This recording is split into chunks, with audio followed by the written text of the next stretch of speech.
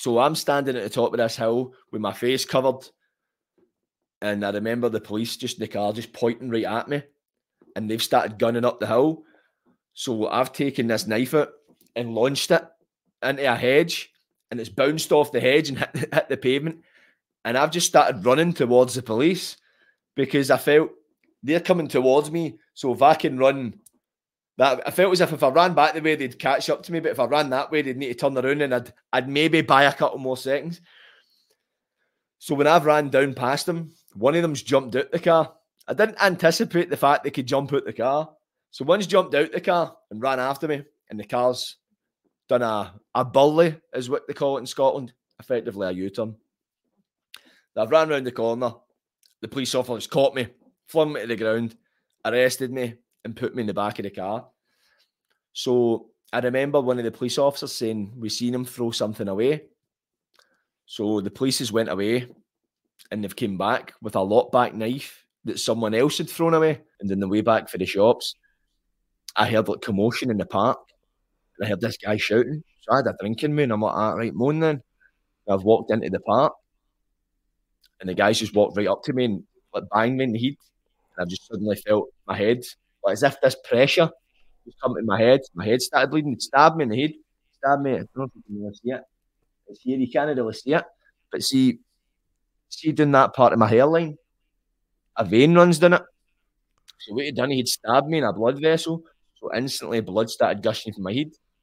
So what he said was, that's us eekies. So in Scotland, we use a term called eekies. It essentially means equal. So he's saying, that's us equal. But you stabbed me, I've stabbed you. But I've just been stabbed. I'm steaming drunk. I was like, not a chance. Come here, you. So I've started fighting with this guy. And we've been in this fist fight, and I'm getting punched. I'm losing a lot of blood.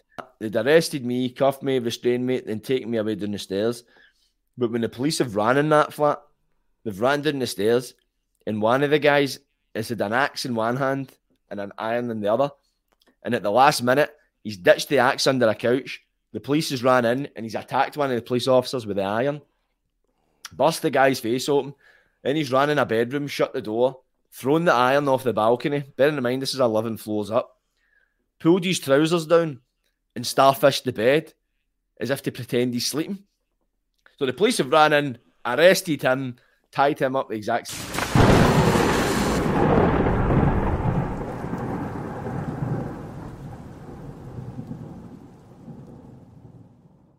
Hello, everybody. Many of you watched Channel 4's Banged Up recently. It had several of our podcast guests in it. Chet, Kevin Lane, etc. Welcome to Fivo. Fivo was in it as well. And he's up in Glasgow. And Glasgow, out of all the cities, I'm finding just the best stories are coming out of Glasgow. Paul Ferris, Ian Blick MacDonald. We must be up to like almost 10 people now we've interviewed out of Glasgow. But it's just, there's a lot happens up there. So a huge thank you for coming on, Fivo. You're welcome, mate. Thanks very much for having me. And it's the thing with Scotland is Glasgow is the place to know. It's the place to be, and it's the place with the people to meet. Anywhere else, shite. Glasgow's the place to be. I'll be honest, know what I mean? I'm not going to lie to you on your podcast, Sean, know what I mean? I'll say it how it is. Glasgow is the Mecca of Scotland. I went up there to meet Johnny Boy Steele, and he showed me around Ballinny Prison and all that. It was, impressive. Oh, was that take it outside of it, was it? Yeah, how he escaped. He showed me where he escaped and everything. Really, aye. But we're going to get into Fivo's story. We're going to jump forward to quite a dramatic story, and we're going to go back to his growing up, what it was like. But he's a hell of a storyteller, very charismatic, as you'll see, and really honoured to have you on and to spend time with us today.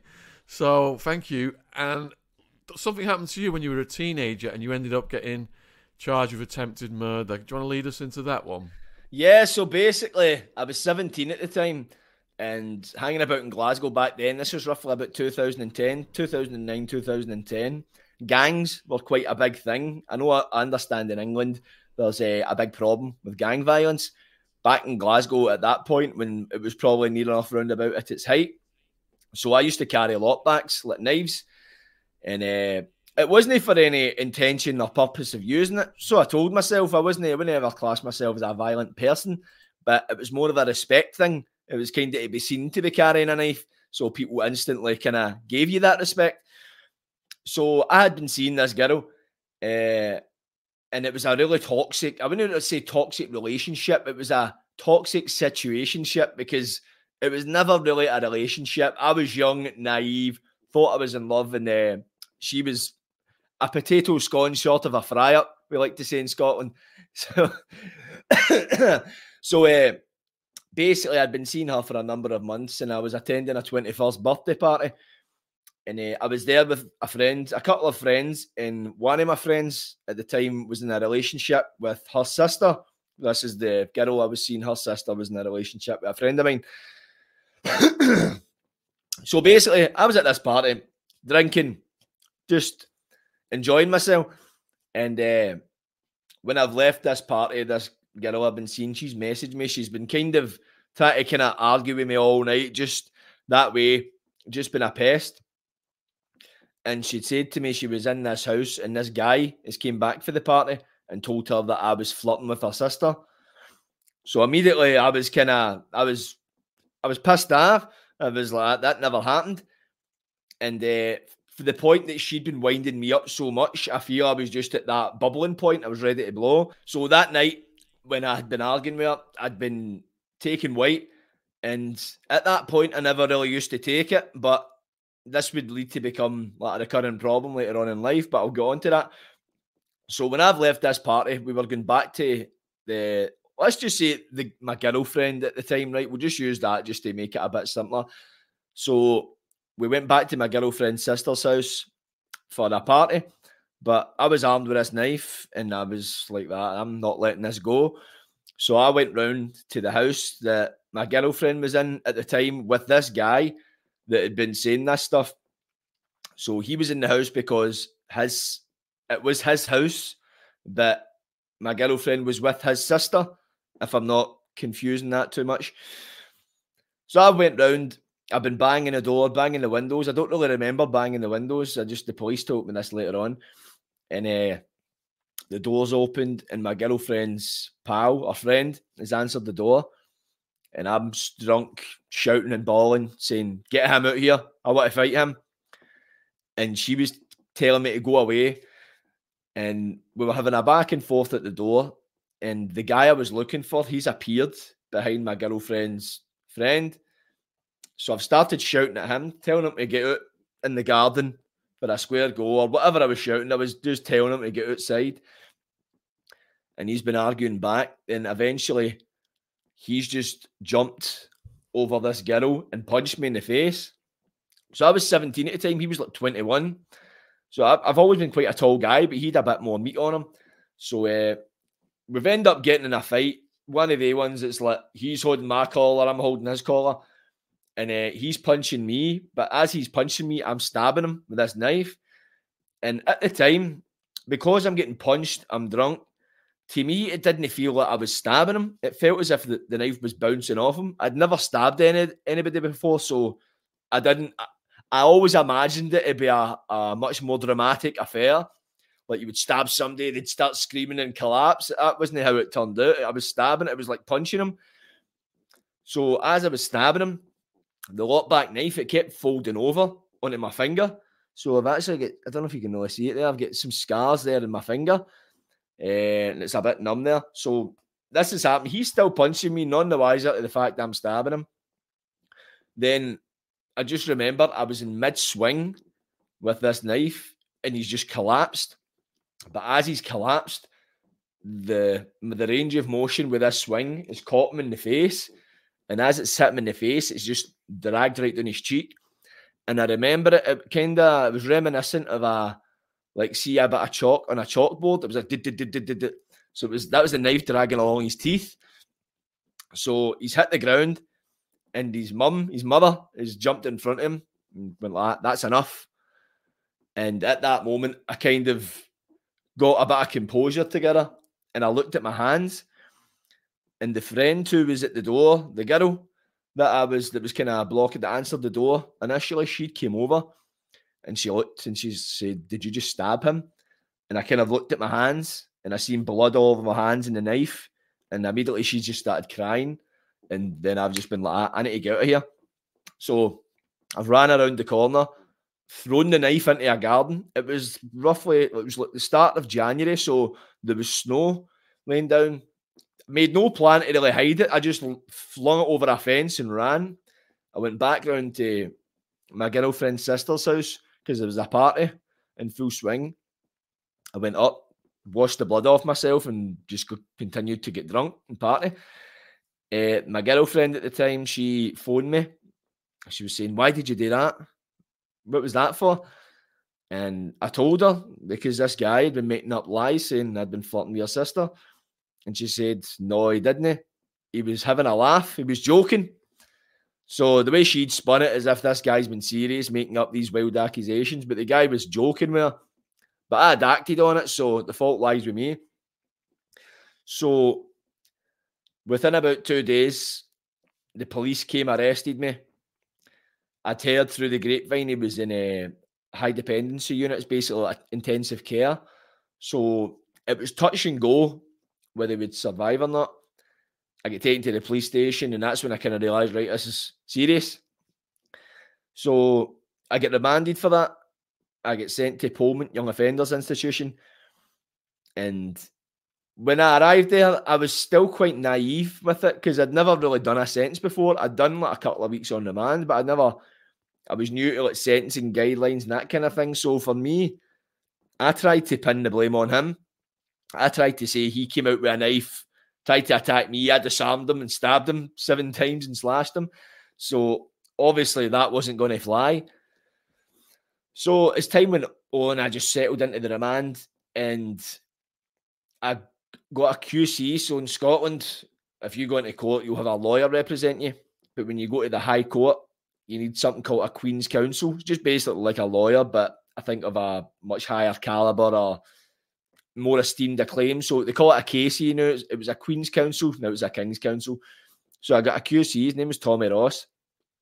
And I remember when he came up to me, he came up to visit me in Pullman, and they asked me, he's like, "Right, what do you expect you might get for this crime, sentence-wise?" And I was like, 2, maybe 3 years, 4 years tops. And he's like, "I'll be honest, you're looking at about 6 or 7 years for this."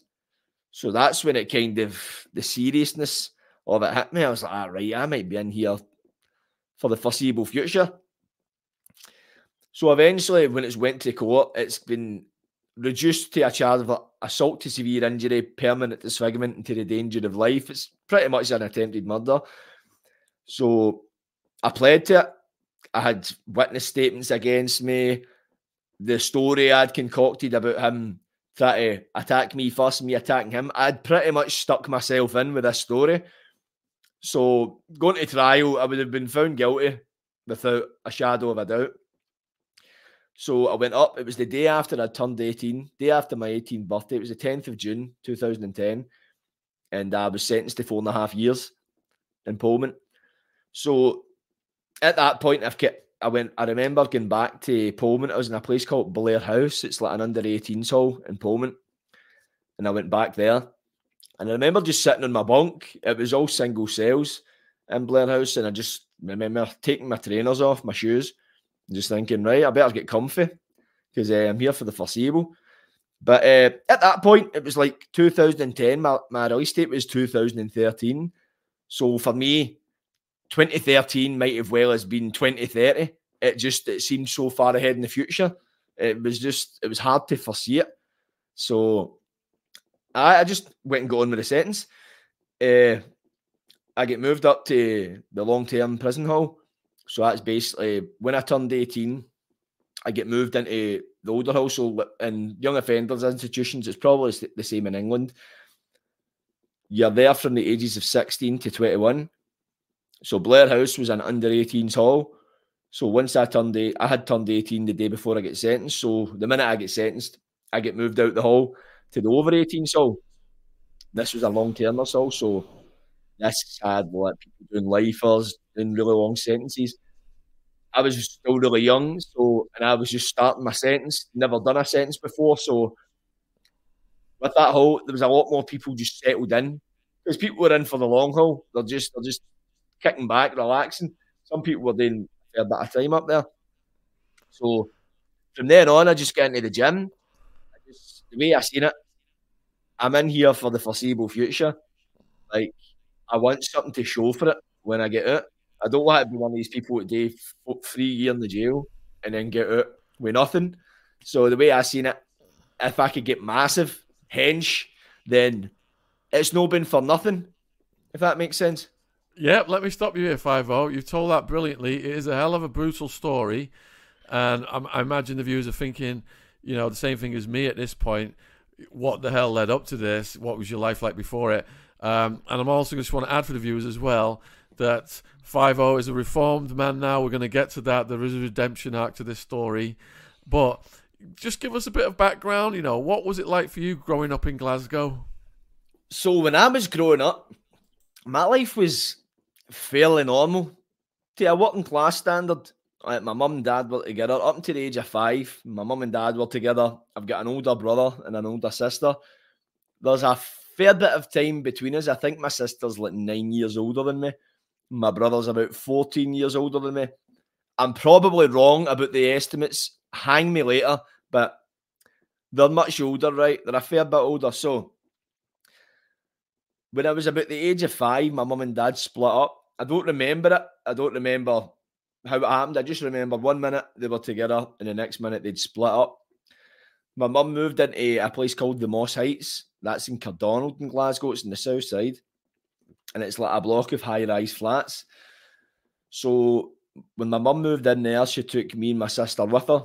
My brother stayed with my dad. And my mum, she was just very protective of me because I was the youngest. So she didn't like me going outside and hanging about the local area because she feared that I would hang about the local gangs and get into trouble. So she would just try to protect me. So initially, when I was young, I spent a lot of time in the house playing the computer. I done a lot of reading. I can't remember the first book I read or what got me into reading, but I've got one of these mindsets where if I acquire an interest in something, I get obsessive about it. I used to read full books in a day and stuff like that. I just literally go for dusk till dawn reading books outside the school. So when I was going through school, I developed this obsession about being the best in my class. Academically, I would race to finish my work first. If we get given homework, I would finish the homework before we get sent home. If somebody finished their work before me in class, I would get upset. I'd get annoyed in that. And yeah, man, I was really committed to it. So I eventually left primary school and went into secondary school. And that's where everything changed. Because immediately, when you're in primary, life is a lot more innocent. In secondary school, you're in a much larger peer group. You've got people immediately judging each other. It's like you're going through puberty, you're maturing into an adolescent. So I've always been tall, really tall. I used to be chalk white, gaunt looking. So I always stood out, which made me a target for a lot of people trying to pick on me. And at that point in time, I was really sensitive because I wasn't used to it. I hadn't really been out into the big bad world to experience it. So I didn't like it because of the way inclined I was that I wanted to be the best in the class and all that kind of stuff. That made me a target also. So I decided that I didn't like being a target. I wanted to fit in. So I started kind of acting out. I stopped focusing and trying to be the best in the class. I actually started focusing on misbehaving. Not because my nature is to be badly behaved. It was so people could accept me. So that way I could stand out and be funny. I would just start becoming a class clown as such. So by doing that and just doing outlandish stuff, I started to get a lot more social acceptance. And when I look back at that point, that's when that became almost an obsession for me, is being socially accepted, because I would strive, right, what can I do now? What can I do now? I'd go into like home economics, bake a cake, just so I could go down the corridor and throw it at somebody. just stuff like that, just very mischievous. So I would do things like I wouldn't bring my work in. Say I was in a class called Modern Studies, and one of the rules of this class was if you didn't bring your folder in, you would get a punishment exercise because you forgot your stuff. So I would bring my stuff in. It would be in my bag, and I would pretend I forgot to bring it in just to get a punishment exercise. So it would look like, oh, I've got a punny. That's what they used to call them, a punishment exercise. So I would just self-sabotaging. That's what I was doing. So I was still quite academically gifted. I remember my English teacher, her name was Mrs. Hartness, quite a middle-class woman. Really didn't like me just because of my behaviour in her class. So back then, the grade system worked. It was called standard grades. So when I was doing my exams, the grades would work from, if you got a 1 or a 2, that was classed as a credit. That was the highest level you could achieve. If you get a 3 and a 4, that's a general. That's like the halfway mark. If you get a 5 or a 6, that was a foundation level. That was like the bottom rung of the ladder. And if you got a 7, that was just a failure. So she had forecast everybody's exam results. So they would give like a predicted mark before you went to actually do the exam. So she predicted me to achieve a level of 5 for my English exam, a foundation mark. I done my exam and I got a 2, a credit, really high. And I remember actually going back into her class with it and like, rubbing it in her face, saying, look, you predicted me to a 5 and I got a 2. And she, to her credit, she didn't really bat an eyelid. She was like, listen, you're really intelligent. You just don't apply yourself and you act like an idiot. So I actually, after we'd done our exams, I should have went back into her class because hers was a credit class. I went back into her class and she refused to teach me. She sent me into another class. And then eventually I get popped out of that. But whilst in school, I was roughly about 14. I started kind of going out and hanging about. And I met a few people in school that hung about with the local gangs. So I started quite quickly hanging about a gang, local at the area. And then that's when stuff really started to get a bit worse for wear. Like, I was going home, getting taken home by the police, getting pulled by the police, but I was taking pride in it. Getting into school and telling people, and people were like, what are you doing, man? And I had hung about with this. I'd hung about a place called Hillington. That's right next to Cardonald. And I scheme hopped and went to hang about like the rival gang at Penallee. So I was friends with somebody that done it and I just hang about with them. The way I seen it, it was innocent, but it wasn't an innocent thing to do. So that kind of made me a bit more of a target as well. I eventually get stabbed for that when I was about 14. And it was for a guy for Penallee because I used to hang about Hillington. He stabbed me with a lockback knife, stabbed me 3 times, like twice in the shoulder. What led up to that, Fivo? Led up to what, getting stabbed? Yeah. So it was completely random. Like, I used to be very timid. I wasn't like a fighter. I always preferred to get on with people. And I remember it was like all the older ones, they were hanging about the shops, drinking and that. I never used to drink at this age. I never really liked it. And I remember walking around the back of the shops and someone says it, you used to hang about Hillington, that's what we call it. Just say Hillington, in case you're wondering why I say it differently. I used to hang about there, and I was like, aye. It's like, didn't see it as a big deal. And I remember one of them just jumped off the wall and walked towards me and done that. And I thought he just punched me, and I was kind of like, what the I just, so I remember one of them just jumping off the wall and it just felt like he punched me. And I was just kind of like that. I didn't see a knife in his hand or nothing. So I just thought it was just a stupid carry on punch. So as I've walked back around the front of the shops, I looked at my shoulder and I just seen this big red patch and it was blood. And I realised I'd been stabbed. So I remember I was staying with a friend of mine and I wasn't wanting to go to the hospital. I didn't want to go because I didn't want my mum to find out. So I went to stay with my friend and his mother, to her credit, she seen it and she said, right, you need to go to hospital.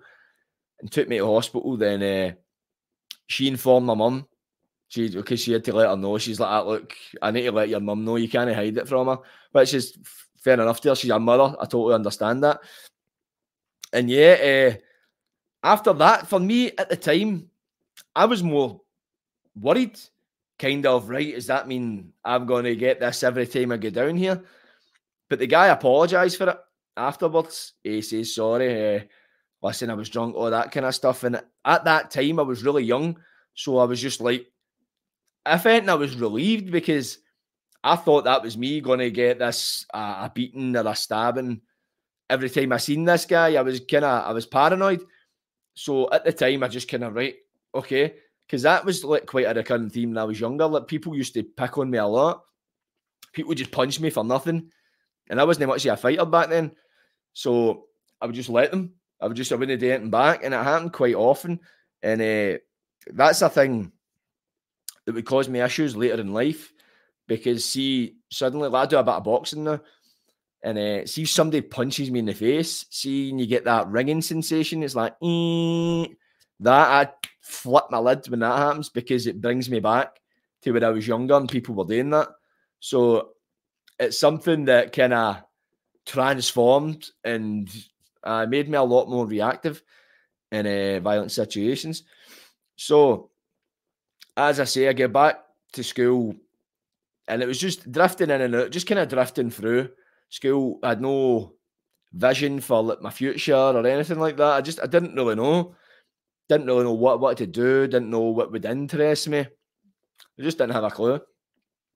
I eventually left school, probably when I was about maybe 15 or that, 15, 16. And I just hung about the streets. The way I see it, I turned 16, said to my mum, you can't tell me what to do anymore. I'm free as such. So my life just began living for the weekends. I was drinking. Would drink at the weekends, go out, and that's all I would do. My full life would be geared towards Friday. The Friday feeling, they call it in Scotland. You'd just be geared towards Friday, going out, hanging about the streets, drinking. I eventually started taking pills, party pills, and I would do that. That became my thing. Every weekend I would have a drink and I would pop a couple, and that was it. I'd go about loving everybody, hugging people, kissing them and all that. Consensually, of course. But as time went on, I never really took white or anything. Tried it once or twice and never done anything for me at the time. But obviously I was gang fighting at that, and that's when I started carrying knives, because at that point in time, I didn't have confidence getting into a fight or a gang fight. I probably would have avoided a fight if I could. But if I had a knife, people gave me that respect. I didn't need to earn it from a fight. I didn't need to do any outlandish behaviour. If I had a knife, just the mere possession of a knife or a sharp instrument or some form of weapon instantly gave me that kind of gratification, that external validation, and that acceptance, which I spoke about before. So gang fights, the ones I participated in, were nothing more than cat and mouse. We chase them, they chase us. We fling some bricks and bottles, they do the same. The odd time somebody maybe get punched in the back of the head, it was child's play. And I remember one day I was due to go to the Dominican Republic with my family the next day. So the day before that, I just decided to go out. So I'm going to go out for a wee bit, hang about. So I went out, and when I went down to Penalty, everybody was planning to go for a gang fight. So I'm like, right, I'm coming. So I remember everybody's getting handed weapons and such like that. So I get this big kitchen knife. But I was worried. I was like, right, because the area we were going to, I stayed in the area. So I used to stay in Cardonald, but they used to kind of fight with Cardonald. I never really used to get involved, but the way I seen it, if I don't go with them, I'm going to be left in Penalty myself. So I kind of need to go with them. So I got a tracksuit top off of somebody and wrapped it around my head like a balaclava, because I didn't want them to see my face. And I was going on holiday the next day, so I felt as if this would be an appropriate disguise. So we went up, and as I say, it was cat and mouse, chasing each other, nothing really happening. And I was up at the top of this hill. It was like a road, so I was up the top of it, and I just remember I seen a police car coming round the corner at the bottom. And as I say, I've always stood out. I've always been very tall for my age. So I'm standing at the top of this hill with my face covered. And I remember the police just in the car just pointing right at me. And they've started gunning up the hill. So I've taken this knife out and launched it into a hedge. And it's bounced off the hedge and hit the pavement. And I've just started running towards the police because I felt they're coming towards me. So if I can run, that I felt as if I ran back the way, they'd catch up to me. But if I ran that way, they'd need to turn around and I'd maybe buy a couple more seconds. So when I've ran down past them, one of them's jumped out the car. I didn't anticipate the fact they could jump out the car. So one's jumped out the car and ran after me. And the car's done a burley, is what they call it in Scotland. Effectively a U-turn. I've ran round the corner. The police officers caught me, flung me to the ground, arrested me, and put me in the back of the car. So I remember one of the police officers saying, we seen him throw something away. So the police went away and they've came back with a lockback knife that someone else had thrown away. So they were just like that. That's what we seen him throw away. So I get arrested and get detained. This was my first kind of serious crime. I'd done like a couple of hours in the cells before, but this was like the first serious charge. So I remember getting taken to the police station, and I was asking to speak to like the deputy sergeant because I had a holiday to go to the next day, so I had special reason to be released. And the guy's like, "You're not going anywhere, mate. You're going to court tomorrow." So I spent a night in the cells, went to court the next day, missed the holiday, and I got released on a 7-7 curfew. So it was 7 p.m. to 7 a.m. I had to be in the house. At that point, I had a bit of a victim complex. I blamed everybody for my problems. So I had compulsive blaming other people disorder. And so because the police had found a lockback knife that someone else had thrown away and not the kitchen knife that I'd thrown away, I therefore was innocent of these charges against me. So if I'm innocent of these charges, then I've got no need to stick to a 7-7 curfew. That was my thinking, right? So I never stuck to the curfew. I was released on a Monday, and that Friday, I breached the bail and got caught by the same police officer that arrested me for the knife. The guy was singing. See, as he was putting me in the back of the van, he was singing. Well, it's something like Breakfast in the Jail or something like that. So that was my first taste of a weekender. You call that the Friday to Monday. And yeah, man, it was a traumatizing experience. I remember thinking at the time, I'm never doing this again. I will stick to this curfew. I'm not doing this again, because anybody that's done a weekender, it's you're lying in a blue mattress, you get fed microwave meals, you get 2 a day, you get lukewarm tea, you're sitting listening to people banging. It is one of the most horrible experiences you can encounter. So I was released in bail after that. I was given a second chance on the bail conditions, and I stuck to the bail for another 2 weeks. Then I eventually breached it again, and at that point, I was 17 days away from a pleading diet. So you would go up, you would get a pleading diet where you would plead guilty, not guilty. If you pled guilty, you would come back some time later for a sentencing hearing, or if you pled not guilty, you'd come back for a trial. So because this latest breach of bail was 17 days away from my pleading diet, they just remanded me. So that was my first time in Pullman. So because your fingerprints weren't on that knife, did you beat that case? No, because in Scotland, see, if 2 police officers say they seen you, in this case, throw a knife away, that's evidence enough that they would only get fingerprints if there was disputable facts. Say for talk's sake, I might have been implicated in some sort of crime and they found a knife in a different location, to tie that knife back to me, they would do fingerprints. But because they both said in their statements they seen me throw the knife away, then that's proof in a Scottish court that I flung the knife away. I did take it to trial. I took it to trial. I actually remember I took the dock and I basically, I remember at the time, they said to me, right, whose knife is this? And I says, I'm not a grass. I said that in the dock. There was police in the gallery laughing at me. But I was taking this dock. The guys like that swearing the book and everything. And they bothered me. I was only 17. So the fact I ended up getting sentenced to community service and probation, how that happened, I don't know. But justice was on my side that day, but it wasn't to last. Let's just say that. So what happened with the kettle? So when I got remanded to Pullman, I went up, and my only experience of prison had been the stuff I'd seen on TV. There was a show called Boys Behind Bars that was on TV sometime before that, and that gave everybody a glimpse into what life in Pullman was really like.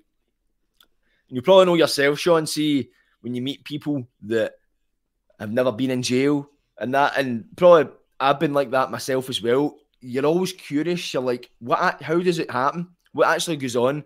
Especially like in Scotland. My own experience when I was younger was seeing like American TV shows that were in jail, and you're like, how close is this to the real thing? So there's always that element of curiosity. It's kind of like a very, very, very depressing Disneyland. So for me, there was that element of curiosity, like, right, I've been remanded, no good, but I'm going to Pullman. It was like I was going to the zoo, and in many ways it was like going to the zoo.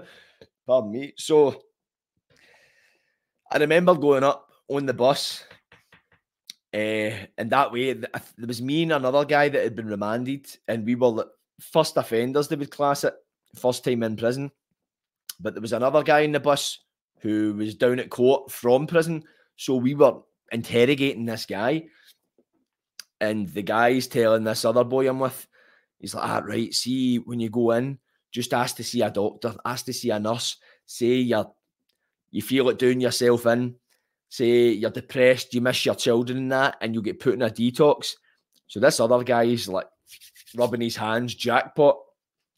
So he ended up getting in and saying that, all this stuff this guy told him, and they went and put him on suicide watch, locked him in a cell, 24-hour lights, the television is behind a panel, blue mattress, done him a belter. So I remember going up, and when I first got there, I remember the thing that stuck out to me when they done the strip search. I had never been strip searched before. I'd never really stripped naked in front of a man before, by his order. So it was kind of like, as I say, I was 17, so I was quite immature. I was like, oh, I can't believe this. So, and I remember when they took my clothes off me, they all gave us overalls. See, you had to wear, see, from the reception until you got to the hall. When you get to the hall, they would give you like prison garment. So they gave us all overalls. Like, the sleeves are like up to your elbows. There was a guy that was like 5 foot something it looked like he was wearing a parachute, all mismatched. And we're walking up this corridor. It's called the Route. So it's like a big steel tunnel with a concrete floor. And you're kind of like, that, right? I'm in the jail. I'm in prison. So it was kind of like it was like being in space. It was like a bewildering experience. So I went up to a hall called Iona 1. So that's the remand hall in Pullman. And when I went in there, I got dubbed up, maybe call it padded up in England. I get put in a cell with this guy, and I don't know if they call it this in England, but in Scotland we call it a co-pilot, basically the person you share a cell with. His name was Sean Craig, and he was from Royston, and he was in for the same thing as me. He'd been out in bail for a knife, or I think it might have been a knife, it was something like that, and he'd been done with a breach of bail, so he was in the last week of a 5-week remand. So he was roughly the same age as me, really nice guy. So he kind of broke me in, told me, right, this is what goes on in here. Can I fill me in that kind of thing? And he's asking me, do you know anybody that's in prison? And I says, a guy Ryan I was friends with, he was in Pullman, as far as I knew. And he's like, really? He's like, he's next door. So he's banged the wall, and the boy I was pals with, he's came to the window, and turns out he was next door to me, like literally through the wall. So it was kind of handy in that respect. I got there, right? He gave me some stuff in, and he was able to kind of not take me under his wing as such, but he kind of showed me the ropes a bit, and it was good. Like, see, when you go into prison, that's the biggest thing there. You're like, right. You're hoping there's somebody you meet that you know, because then there's someone you can talk to, because it's quite an intimidating experience just going in and you're the new guy in the hall, especially if you've never been to jail before. So if you've been in jail before, it's a bit easier because you know how to kind of navigate the system. Whereas if it's a new experience to you, you're like a small fish in a very big pond. So I've ended up settling in. As I say, I was very immature at the time, so I just thought it was a big laugh. The way I seen it, I was in 17 days. I was adamant I was getting out. There was not a lawyer, God himself, could have came down, parted the clouds and said, mate, you're not going home. You're not going home. And I wouldn't have listened to him. I was dead set that I was leaving. So I just treated it as a pure laugh. At the windows, winding people up. I thought it was just bamming people up left, right and centre. And I eventually, in the last week, I was dubbed up with this guy for Stirling. The guy, he was English, but he stayed in Stirling, so he had an English accent. So I just started winding him up because I was young. I was 17, so I found it hilarious. I used to try and set his mattress on fire and all that stuff and just do stupid things and pure annoy him. And I think he was finding this, like, his time in quite hard. I think he tied somebody up. But looking back now, I feel bad for him. Not I'm talking about, but at the time, I was young. I was young, dumb and full of. I hope you're enjoying the podcast. I've got some exciting news to announce. Michael Franzese is coming back to tour the UK in 2024. The Remade Man Tour, the Michael Franzese story. Michael Franzese, once named one of the 50 most significant mob bosses in the USA by Fortune magazine, and a former member of the notorious Colombo crime family, will take you deep into the world of organised crime, sharing captivating tales and insights into the mafia's past, present and future. Join us for an unforgettable evening with Michael Franzese, the original Goodfella, as he exclusively sits down with myself, Sean Atwood. With me as the host, there's going to be a no-holes-barred exploration of Michael Franzese's life, including his numerous arrests and jury trials that ultimately led to his pleading guilty to a federal racketeering charge, a 10-year prison sentence, and $15 million in restitution. You will have the unique opportunity to ask questions during an audience Q&A session, making this event a must-see for true crime enthusiasts and anyone curious about the underworld. Don't miss this explosive in-conversation with Michael Franzese. Live on stage in the UK. This exclusive in-person event will be held in various locations in the UK, Ireland and Scotland. Link in the description box below this video if you want to grab yourself a ticket. Back to the podcast. Cheers. But, so my friend next door, he was aware that I was getting out and he was still going to be in the prison. So he says, look, we've not got a kettle in here. See, when you're getting out, could you give us your kettle? And I'm like, not a problem, mate. I'll give you my kettle. So the night before I was due to go to court, I went in the toilet with my kettle and took a big, massive dump in it. It was huge and it was smelling. Anybody that's ever been in a prison cell, it's like 6 by 8 feet. Very small. So even with the lid closed over on this kettle, the smell was atrocious. Even I was like that. Oh my God, that is so bad. So I had to cover the kettle with a bag overnight just so we could stomach the smell. So the next day, and probably most jails will do this, they come around with the breakfast trolley. But if you're going to court, they'll come a wee bit earlier just to wake you up, get you ready for court. So you're right out the hall. There's no waiting about on you. So they came and got us up. And I remember before the breakfast trolley came around, and when the breakfast trolley comes, that usually wakes people up. So it's about 6:30, 7 in the morning, maybe. I remember my friend, he had gotten up early and banged the wall and said, mate, remember and give me that kettle. So he's like, I'm choking for a cup of tea. And I'm like, mate, the kettle's here. The kettle's coming. So when I've been opened for court, I've asked, listen, can I give this kettle into next door? Like, into bother. The screws opened the door. And the two of them are sitting, the two of them are up. The two guys in the cell, and they're like, cheers, mate. And I've given them the kettle. Cheers. And as they've shut the door, I've almost skipped along to the desk to head down to court. Before I got to the desk, all I heard was one of them just started kicking the door, screaming, yeah, smell it, going nuts, yeah, man.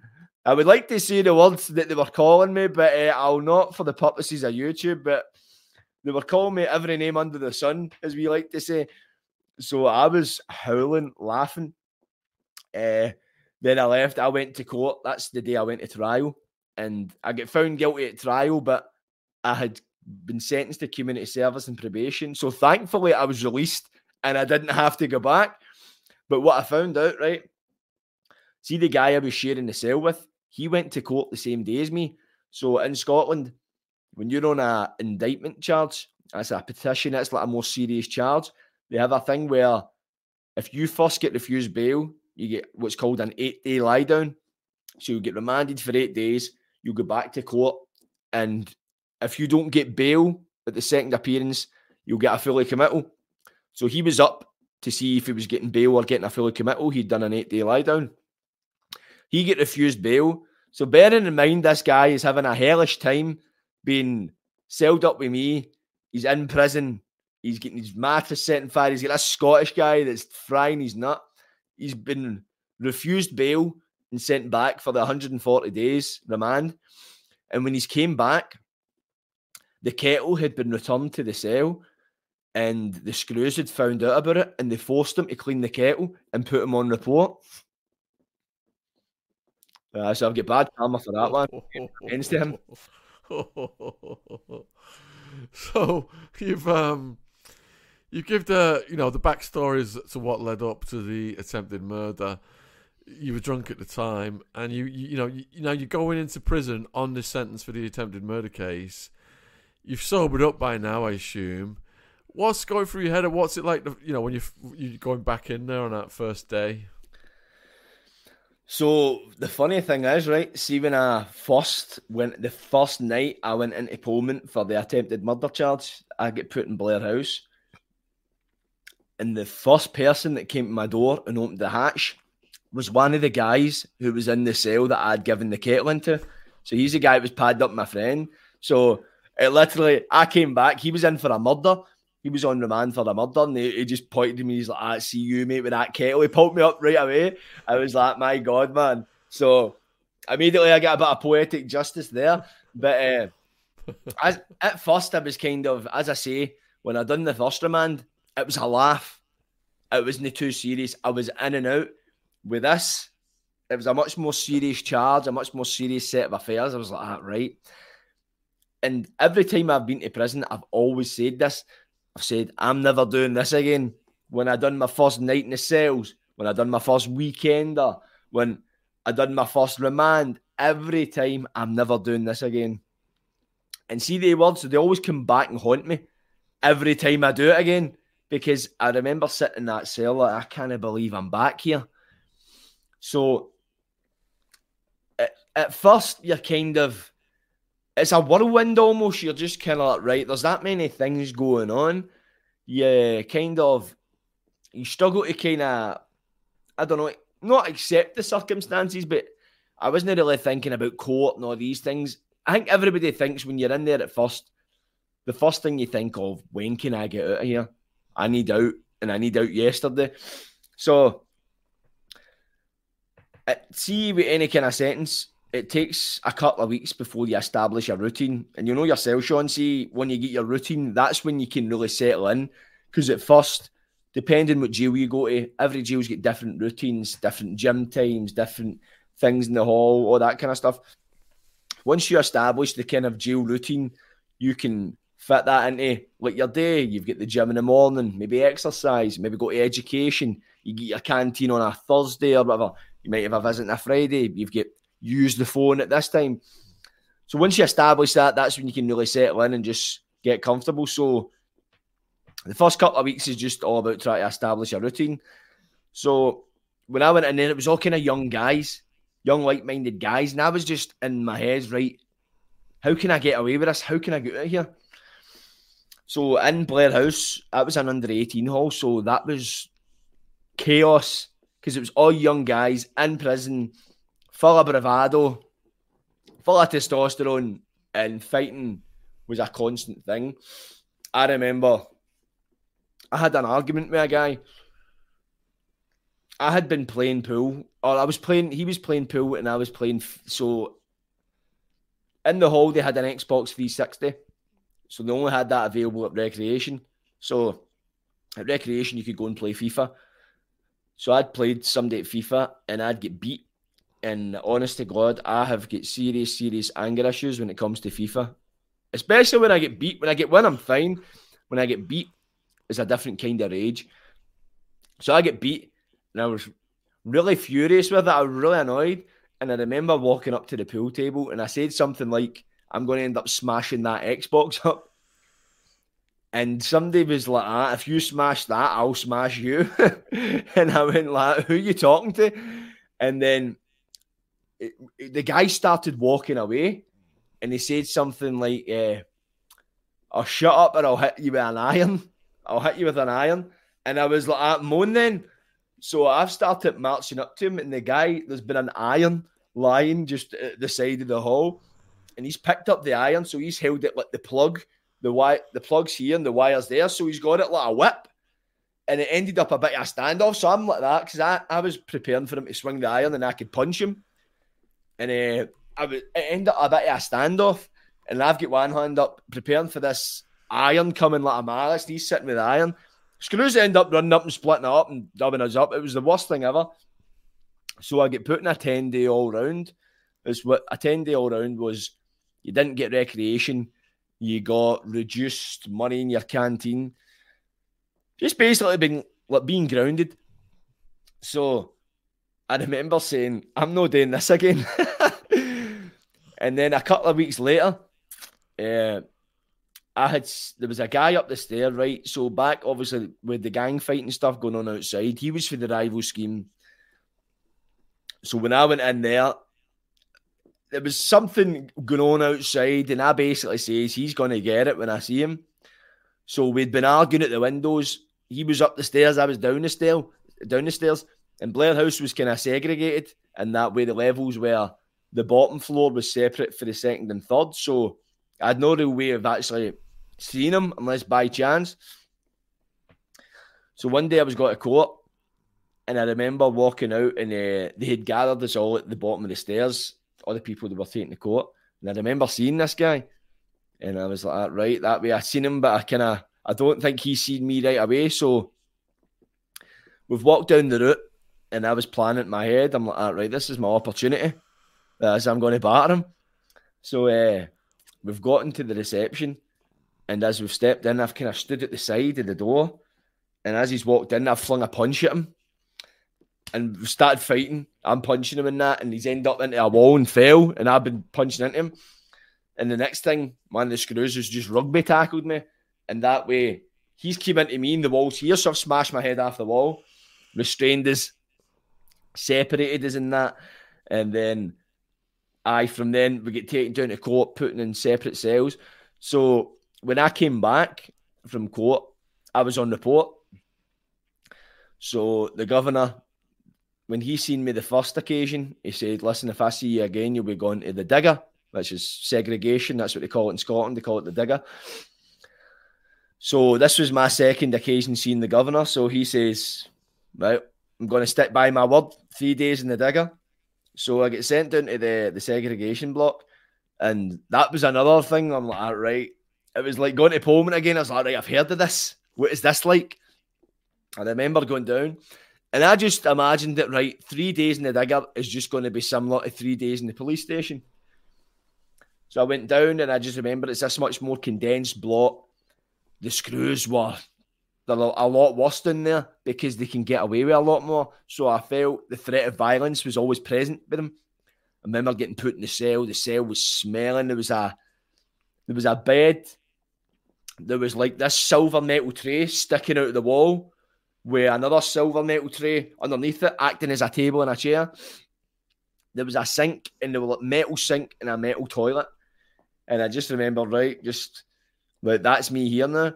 So I remember sitting in there, and as I say, I was always a keen reader.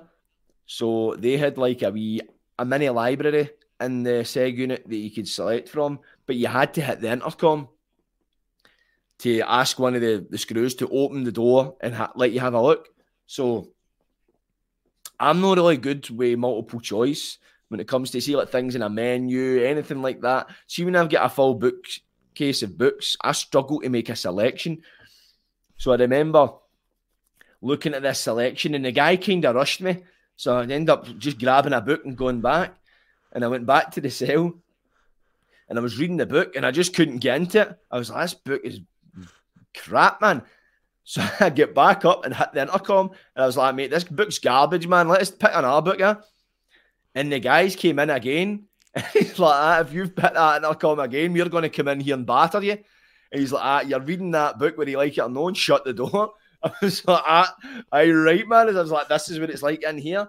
So I ended up in there, ended up talking to a guy next door to me, and that was the thing. It was like, you had to find somebody down there to talk to. It was like, because you were there, you weren't talking to anybody, you were talking to yourself.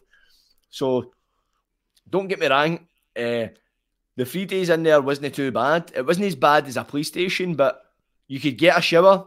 I refused to shower down there. I just went, nah, I don't want to use your shower. It's probably bogging. So I done the 3 days down there, and I went back to the hall. And when I got back to the hall, my telly was broke. I'm like, this is not happening, man. So I ended up getting back to the hall. Then after that, I was kind of like, right. You know what I mean? That's me. I'm not getting back there. So thankfully, I never had to go back to the digger. I'm loving these long stories, Fivo. You tell them very well. Thank you. You actually kind of preempted one of my questions, which was, you got these schemes in Glasgow, and there's gangs from each area fighting. Does that then transfer over into the prison system in Glasgow? Yeah, man. See, nowadays, probably not as much these days, because although there still is like a gang violence problem in Glasgow and probably Scotland, but it's not as bad as it was 10, 20 years ago. 10, 20 years ago, it was mental. There's people in jail right now for like a gang violence killing they done 10, 15 years ago, and they're paying for it with their life. I remember sometimes it would depend. Let's say, see, the two guys I talk about, I had instances with. I'm actually friends with them now. But at the time, you're young. It's that thing. And it's that way. The way I seen it, it wasn't because for the second occasion with the guy, it was the gang thing. It wasn't so much I had a problem with him. It was more so I wanted to inflict damage or do something to him so I could impress the gang outside. It was that way. It was weird. It goes back to that kind of social acceptance thing. But you find it quite a lot, especially in the younger hall. It depends. See, when people are doing longer sentences, because see, when I get my 4.5 years and I went up to the other hall, there's a lot less of that kind of stuff, because you're kind of right. You've got parole on the horizon. You've got a lot of privileges.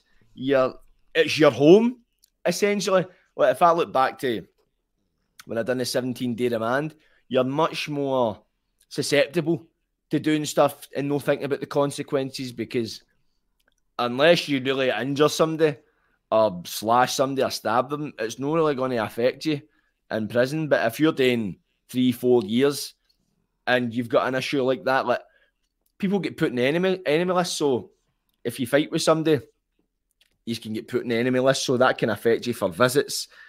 If you're on the same landing, it can affect you for the gym. It can affect your time really detrimentally. So at that point, there was still occasions, but it all kind of depended on people's sentences. And you would find, I remember one guy, he was constantly fighting with people from his area, but because the crime he was in for, he'd murdered somebody's dad, or that was the crime he was in for. So all this, the friends of the guy whose dad get murdered, they were all gunning for this guy, and they were from an area in Maryhill. So Maryhill is you've probably heard of it. It's quite a high crime rate in this area. So there's a lot of people from that area in this jail. So that was probably where I seen like the gang violence thing kind of occurring most, is because of the crimes attached to it, rather than just the individual gang violence, if that makes sense. It does. And were you too young to be reflecting on the crime you committed, almost killing that guy, or did it bother you that you'd done that? To be honest, man, I felt hard done by. As I say, I attached myself to this story of how I disarmed him with a knife to a point I actually started to believe it and started to think this is a joke. But when you're in that environment, your thinking patterns mirrors the thinking patterns of the people around you. There's not many reflective people, remorseful people that are open about it in prison. Most people I get caught this time. He stuck his in, because usually the victim of the crime is the one in the wrong in your eyes, because they stuck you in. Know that you stabbed them repeatedly and nearly killed them, nearly ended their life. It's because they spoke to the police and gave a statement against you. So at that point in time, I felt no remorse. I felt more for remorse for myself, as in I wish I never done that because I wouldn't be in prison. But at that point, as I say, it's like when you're at that age, prison is a hotbed of violence. There's people that are in for mad crimes, and it's like the crime doesn't define the person in prison. You'll probably realise that yourself, Sean. It's like you'll meet people that are in for savage acts of violence, murders, stabbings, attempted murders. But when you're speaking to them, you don't look at them as a killer or attempted killer or a drug dealer. You just see them as a person. It's just, you get to know them, you coexist. So when you're in the prison, you're surrounded by the purveyors of the crime. You're not surrounded by victims of crime. Or if they have been a victim of a crime, like somebody that's been slashed, he's been slashed, he get done off him, he's a dafty.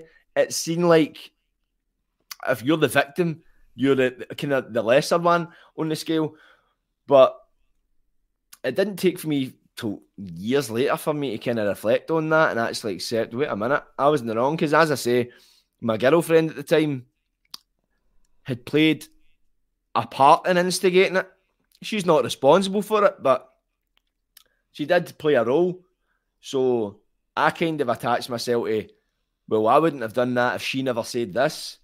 And, well, if he never punched me, I might not have done this. So it was all like, well, if you never made your move, I wouldn't have had to have made my move. So just that way, you try and justify it to yourself. And at that point, I was willing to believe the justification. All right. So did any really high-profile prisoners come in while you were in? So high profile, in a sense, there was one guy, it wasn't nationwide high profile, but at the time he was in Scotland. The guy's name was Craig Roy.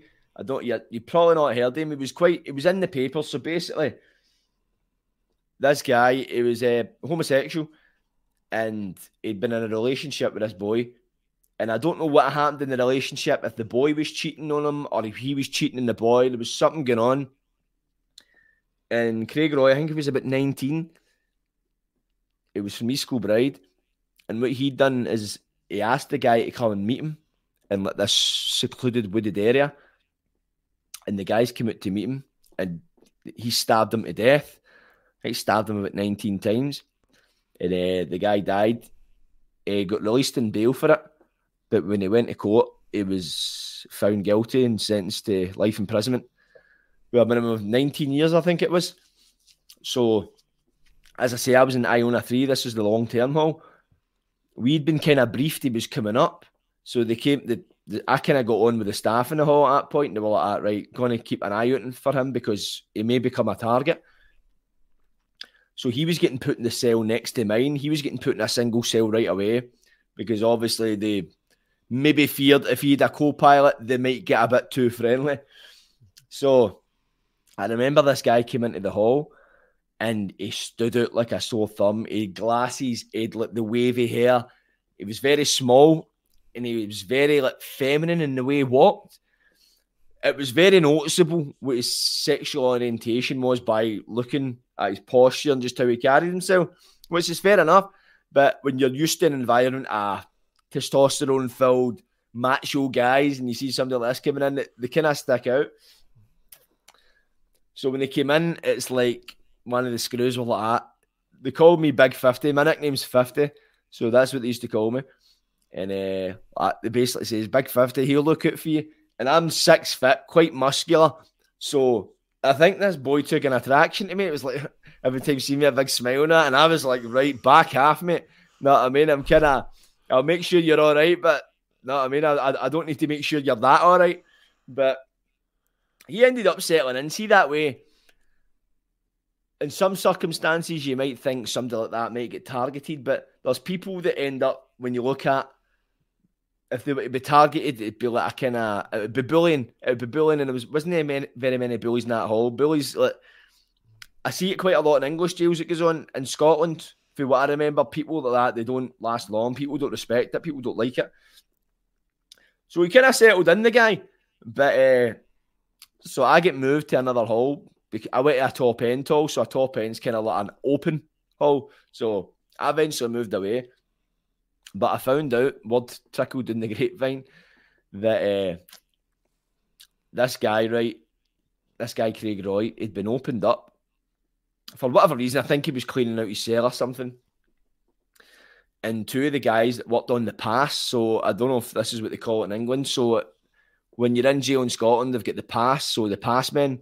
So it's basically a job working in the hall. You're cleaning the hall, you're serving out the food. With this job, it entails your door is unlocked all day. That's one of the perks of the job.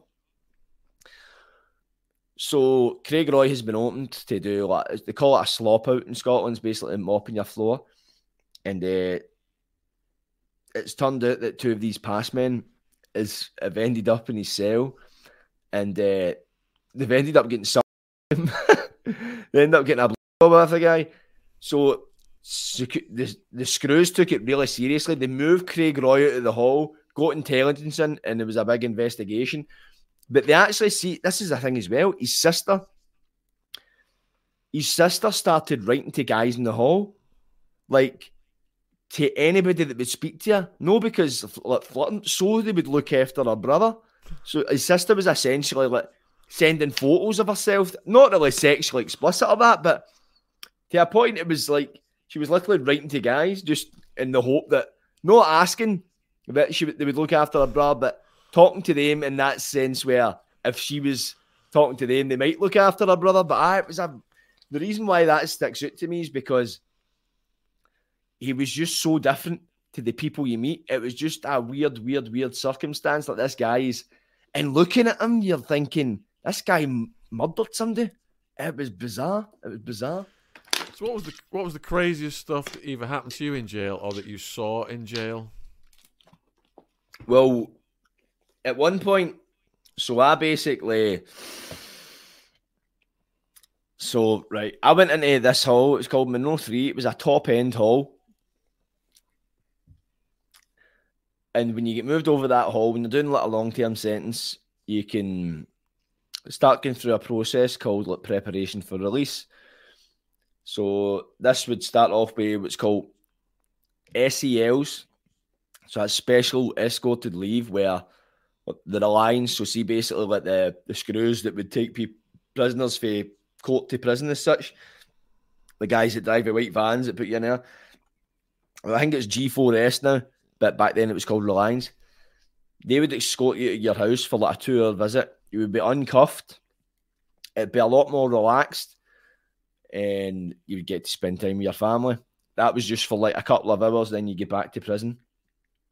So that was the first stage of that process. You would do a couple SELs, and then you could get what's called an outside work placement. So where you would leave the jail every day to go to some place to work outside the prison every day. Then you would come back. Then eventually you progressed to home leaves, where you would spend a couple of days, maybe a week at home. So I had gotten myself on these SELs, done a couple, and I eventually got a job at the Falkirk football stadium. So it was like a maintenance job. So you would go out and basically, they would have wee jobs for you to do, like maintain the grounds or move something. If you're looking for a gift, my new book, Sit Downs with Gangsters, is available worldwide on Amazon. We've interviewed over 1,000 people now, and we selected 10 of the hardest hitting stories to go in this book. Each chapter features the story of one of our podcast guests.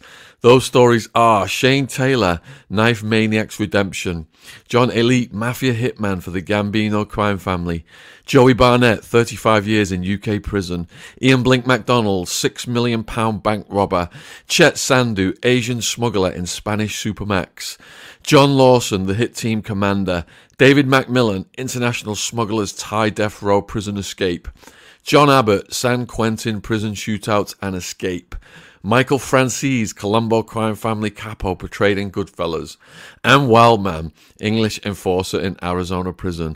Link in description box on YouTube, available worldwide on Amazon. Also, my next book, Untouchable Jimmy Savile, is getting published in December 2023. So check that out as well. It will be available worldwide on Amazon. Thank you for listening. Cheers. About kind of like an operative's role, like a caretaker or a janitor or something. So I remember I was a few days into this job and I was seriously bored. I was like, right, I'm outside of jail, but I can't really do anything. So I managed to acquire a phone, and for that point I was kind of like, right, I'm out here to do something. And let's just say I had visits for a lot of people. I became quite popular at this place that I'm talking about. So as I was getting back to the jail, a lot more people wanted to become acquainted with me. Mm-hmm. So at one point I was taking stuff back to the jail, and I started using steroids. So as I say, I've always been quite this obsessive, addictive personality kind of guy. So I managed to get, it was called D-balls. So they're like 10 milligram tablets. I think I acquired a couple hundred of them. And at that point, I was just gubbing like 15 at a time. It's like 10 milligram. I want to be massive. I want to be swole. But I would take like 15 and I would go and take a dump. And I would immediately think, I've dumped them back out. I'll need to take another 15. So I'm taking about 30 in the winner. Eventually, it was around about the time the whooping cough was in the newspapers. So that was like this, it was almost like the COVID of like 10 years ago, like where this dangerous viral cough is coming and it's taking over and everybody's going to die. All that fear-mongering stuff.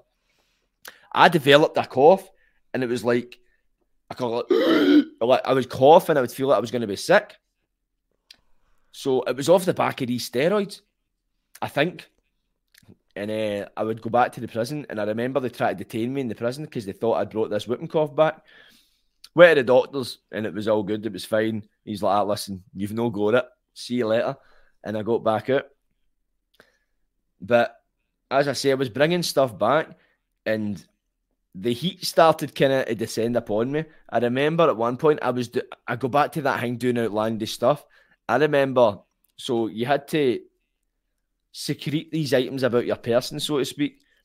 So in this process, I'd learned how to stick stuff up my arse. So at one point, I was trying to just do as much as I could in the one so I could get it done. I remember I stuck 4.5 ounces of dope up my arse, solid, and I was walking like a cowboy. I couldn't walk. I had to take an ounce back out, and I was going back, and I was a big consumer of a lot of protein. So as I say, my dumps, they used to stink. So I would take like steroids back for people and that, and it would be this unmistakable smell of crap, like fecal matter. Like you couldn't get rid of it. I remember there was complaints for all the prison about the smell of the stuff people were getting back. They were complaining like, why is it? They were smoking, the smoke stank here. I remember a guy, right? He had to take one of these tablets, these roids, right? And he would take one tablet and he would get a protein shaker and he would fill it with water and he would drop the tablet in the water, then tank it. That's how bad it tasted because of the smell. So eventually, there was certain things I says I'll not bring back. Like blues. So that's I don't know what you call them. So Valium, basically, if I can say that. So that was a thing which was a problem. Because see, when people take that in prison, they just don't care. They just become reckless, chaotic. They're fighting. The thing hits the fan, so to speak. So I remember I brought some back for a guy. And the hall just ended up mental. People were fighting. People were arguing with screws. The screws weren't daft. They knew something was going on. And people were just being so stupid about it. Like, people were on jail phones talking about who they were getting to do this for them and all that. And so, eventually, I remember one day I came out to the stadium and I walked into the office and there was 2 screws for the jail there. And they were standing looking at me and I was like, right, what's happening here? And they says, we're here to search your locker. And I was like, I don't use a locker. So see when I'd worked this job, the guy from the prison, the con, that worked in the job before me, he'd been busted. He kept like all sorts of steroids in a locker that he was using. But it turns out he'd been using the same locker as the manager of the football stadium. So this guy's came in, found it, and phoned the jail and stuck him in. So they had this thing where we used to keep a thing in a locker. I didn't use a locker, so I'm like, what are they going to find in here? They opened this locker and found nothing. And they were kind of like, right. They bothered and gave me that kind of nod. See that nod the police give you when they've not just caught you, but they'll catch you again. That kind of way, like, you got away with it this time. So they left and I was like, what is going on here? So I had been out at this work placement about 5 weeks, and then eventually they came down to see me in the gym in prison. They called me into a meeting and just says, right, you're off this. And there's been allegations, there's intelligence that you're bringing substances into the hall and supplying people with them. So obviously I denied it. I was blue in the face. I was like, nah, no me. And they took us off it, but I remained in the top end hall. So, naturally, with me being innocent of these horrific charges libelled against me by the Scottish Prison Service, I thought, well, an innocent man will protest his innocence. So I started complaint procedures, writing to ombudsmen, writing to lawyers. I'm getting back out there. Trust me on that. So I had stuck up an acquaintance with a female. Always females. These stories, they always end some way. Impressing people and females, man. That's my poison. So I'd met, she'd worked behind the bar at the stadium and obviously had been in prison for about 2.5 years. So I was that way again. I was chasing after her, man, like a bad smell. But she was into it, no, I mean, it's I didn't sleep well, didn't get a chance to, but we'd become acquainted. So I'd gotten her number, so I had been phoning her from prison after I'd been taken off this work placement. And I remember saying to her once, she was quite small, and I said something ridiculous. She was doing all sorts on the phone. She was playing with herself, doing stuff like that. But I don't know why I done it. I thought I was maybe being funny. I just, as I say, I was an idiot back then. So I said to her something about having a stash. And I said, you probably wouldn't reach my stash. And then like 2 days later, I get called into a meeting. It was intelligence. They had a bag pack. And from this bag pack, they pulled out a mobile phone, a big roll of cling film, and a tub of Vaseline. And and they says, right, we checked the changing rooms and we opened up one of the ceiling tiles and found this. Care to explain it? And I was like, I'd never seen that before. Like, and then they basically told me they'd been listening to every single phone call I'd been making And they gave me that look like every phone call. So they ended up, they went, this was in the last 6 months of my sentence. And they says, right, we're taking you at the top end, all. You're going back into like mainstream. And the police will be in touch. So I'd been in 2.5 years, nearly 3 years at this point. I phoned the lassie, the girl from the work placement, and she was like, right, the police have just been away from my door, like the CID. So I'm like, what? I'm going to get another sentence here. And after being in that length of time, I was like, no way. So the last 6 of my month was just filled with pure anxiety. Like, because they do a thing in Scotland called a gate arrest. They probably do it in England where you can do your full sentence, get to the gate and the police turn up to charge you with something else and you don't get it. So I remember the day I was getting out. I'd been in 3 years, 2 months, and I was just like, right. It was almost waiting for the clown to jump out of the cake. That kind of feeling like that, right? They're just going to pop out of somewhere and just say, nah, you're not getting it. So I went down to the reception and I was placed in the room with 2 other guys getting it. And I just remember one of the screws opening the door and going like that, right, Jordan, you're whatever word with you. And I'm like, here we go, here it's here. And they took us in the room and they sat down with this wee questionnaire. And I was like, right, what's this about? And they says, no, it's just natural. We ask people how they go on their sentence and that kind of thing. We do it with everybody. I was like, right. So they're just asking us, right, how did you go on your sentence? How did you find it? This and that. And then just fairly innocent questions. And then the woman screw, her name was Alison, I remember. And she put the pen down and she went like, right, who was bringing in the roids? And I went like, don't know what you're talking about. And like, listen, I went on the holiday for 2 weeks and I came back and you doubled in size. And so I was like, listen, I don't know. And see that way, I just kind of resigned to it. I was like, that's me. I'm not getting out here. And I just kind of resigned to it. And then she went, okay, put us back in the cell. Put us back in, it was like a holding cell. It wasn't really a cell, it was in the reception.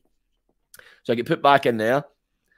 And they went like, right, that's yours, and took us out to the gate. And I remember the gate opening up. And I just looked at the guy, the screw, and I just went, can I go? And he went, aye, you're out. And I just walked out, and I just remember it was March 2013, 18th of March, and the cold wind hit me, and it was just like, I'm out. It was that way, all that anxiety and that had dissipated, man. But it was a mad time. It was a mad experience. Did you have a plan for when you got out? Nah, not at all. Get full of roids. That was my only plan. So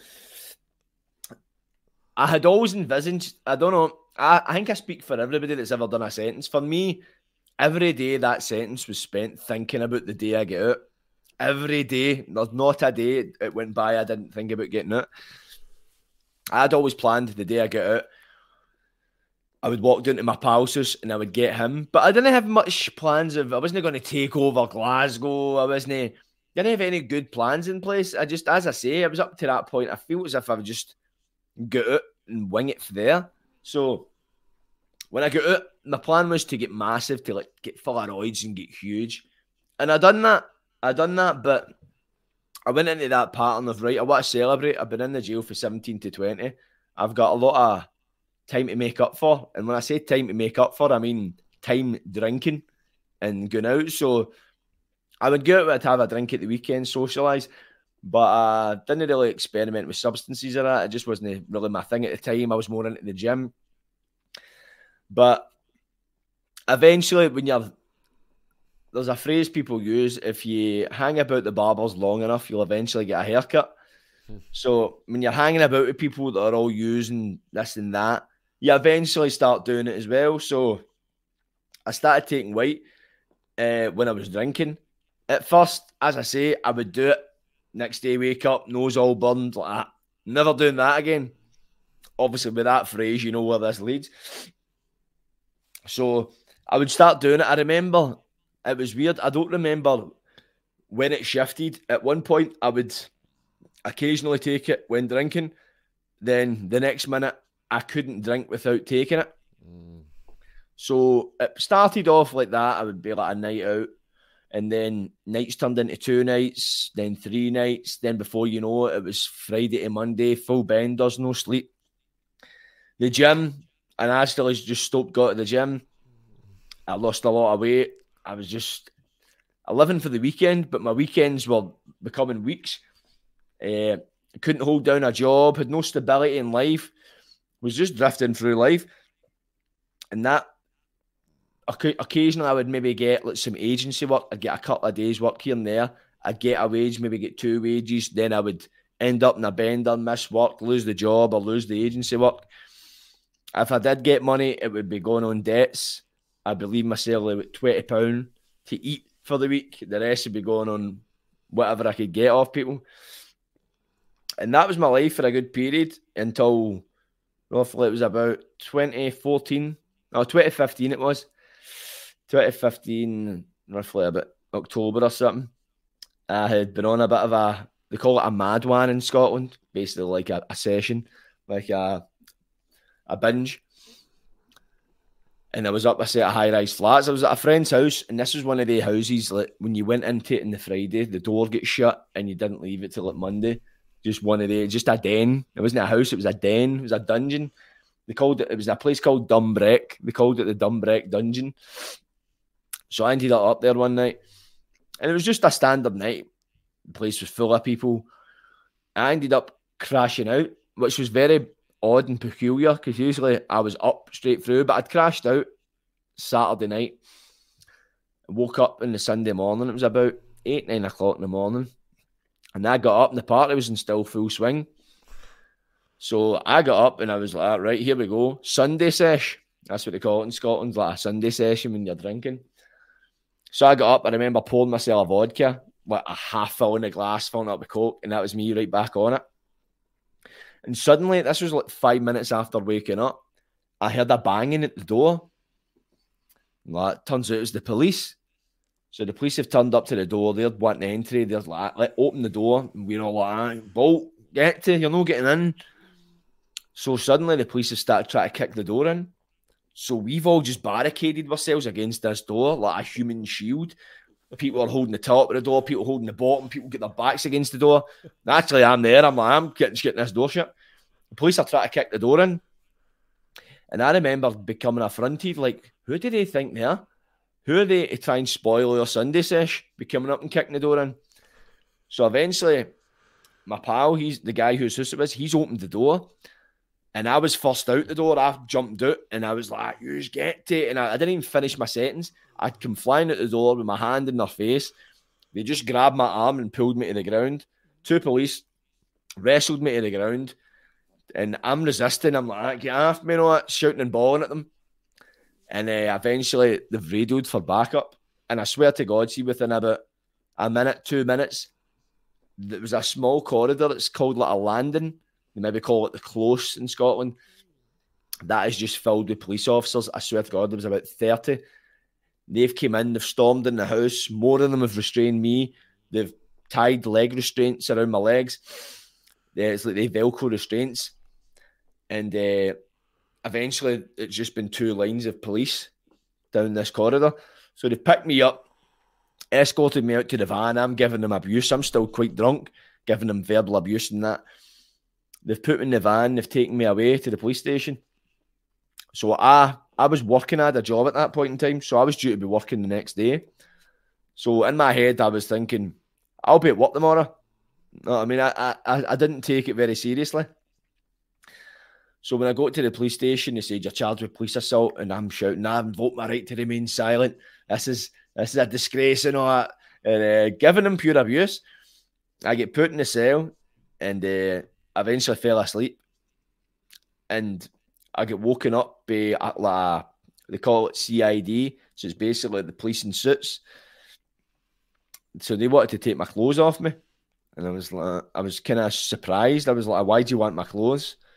And I says, you're not getting them. They're like, listen, these are clothes. So eventually I'm like, no, what? Take them. Flung my clothes at them. And they've given me the grey jogging tracksuit and the pair of sand shoes. They've given me that. But I was under the impression I was getting out the next day. I was leaving the police station on the Monday. Mondays came around, my doors got opened, and I'm like, right, see you later. And I've walked round to the desk, and when I got to the desk, there was a G4S with a handcuff ready to cuff me and take me to court. I'm like, you're joking, am I going to court? And they said, aye. So that was me off again. Right, let's just go to court. Started shouting and bawling.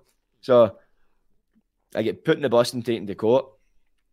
And whilst I was in the court cells, I bumped into a guy that was in the flat with me the night before. So I was like, we get put in the cell together, and I was like, right, what are you doing here?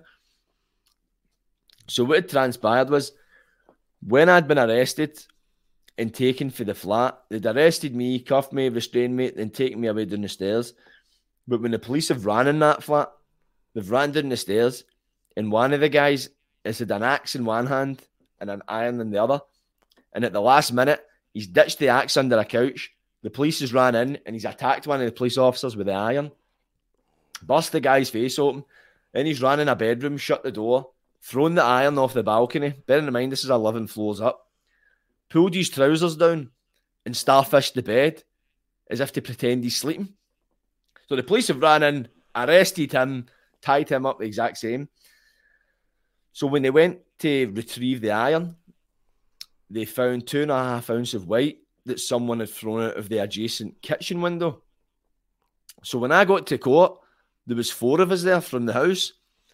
So I was kind of like, yous have had it. Because the way I'd seen it, I was done with something completely different. I wasn't anything to do with them. So I felt, I was like, yous are going to get shafted for this.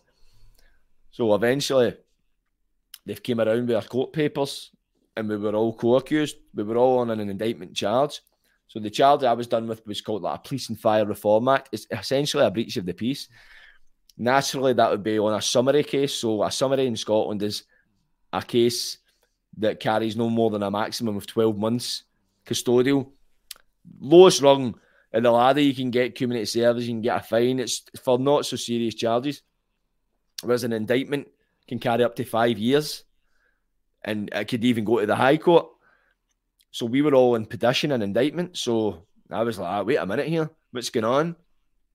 So we get taken into the petition court. It's like a closed court. And I was still out in licence from my attempted murder charge. I still had, I think it was 11 months of my licence left. My lawyer came and seen me, and he was like, it's not looking good. So the guy who was charged with the assault on the police officer, it was a serious assault. He went into court and got bail. So he came out and he's like, I get bail. I'm like, right. Result. So the next guy went in, who was done with the white. He get bail as well.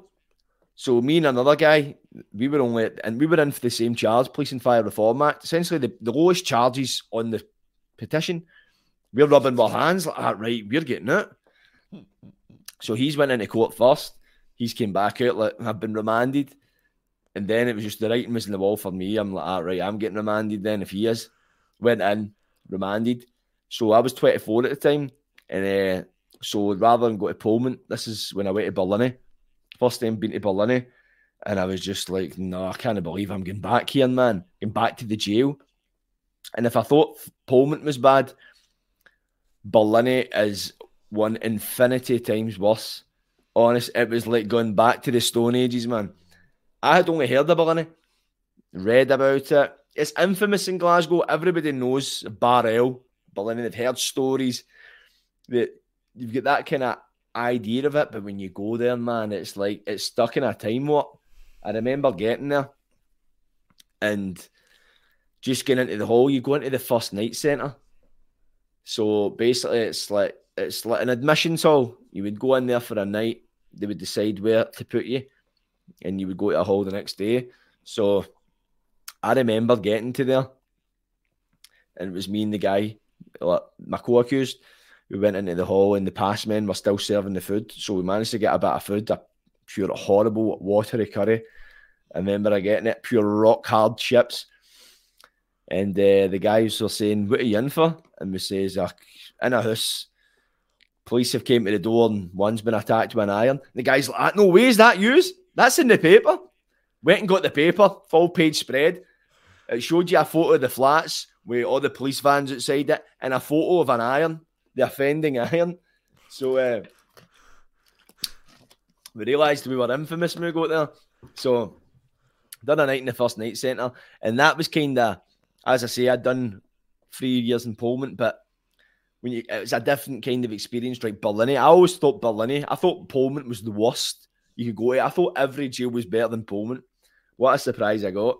So we get moved to Sea Hall the next day. So Sea Hall's the remand hall in Berlin. And I remember walking into the hall, and the minute when I walked in the front doors of the hall, so it's 4 landings in Berlin, but it's like in Parliament, when there's 4 landings in a hall, it's like there's a ceiling to every landing, so it's like a flat, whereas in Berlin, you can see right up to the top floor for the bottom.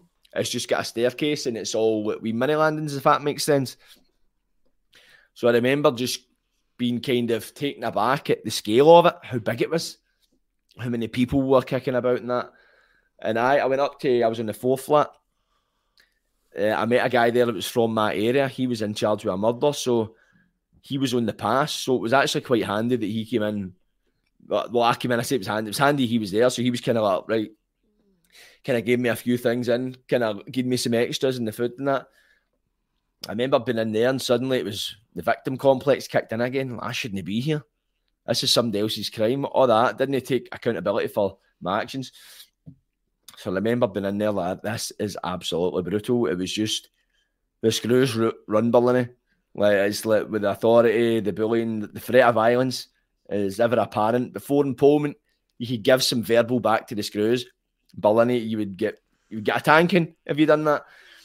The screws are very much in that kind of 1980s mindset where they rule with an iron fist, because back then they had to, whereas now it's still ever present, the fear of violence for them. So I went in there and get refused bail for my full committal.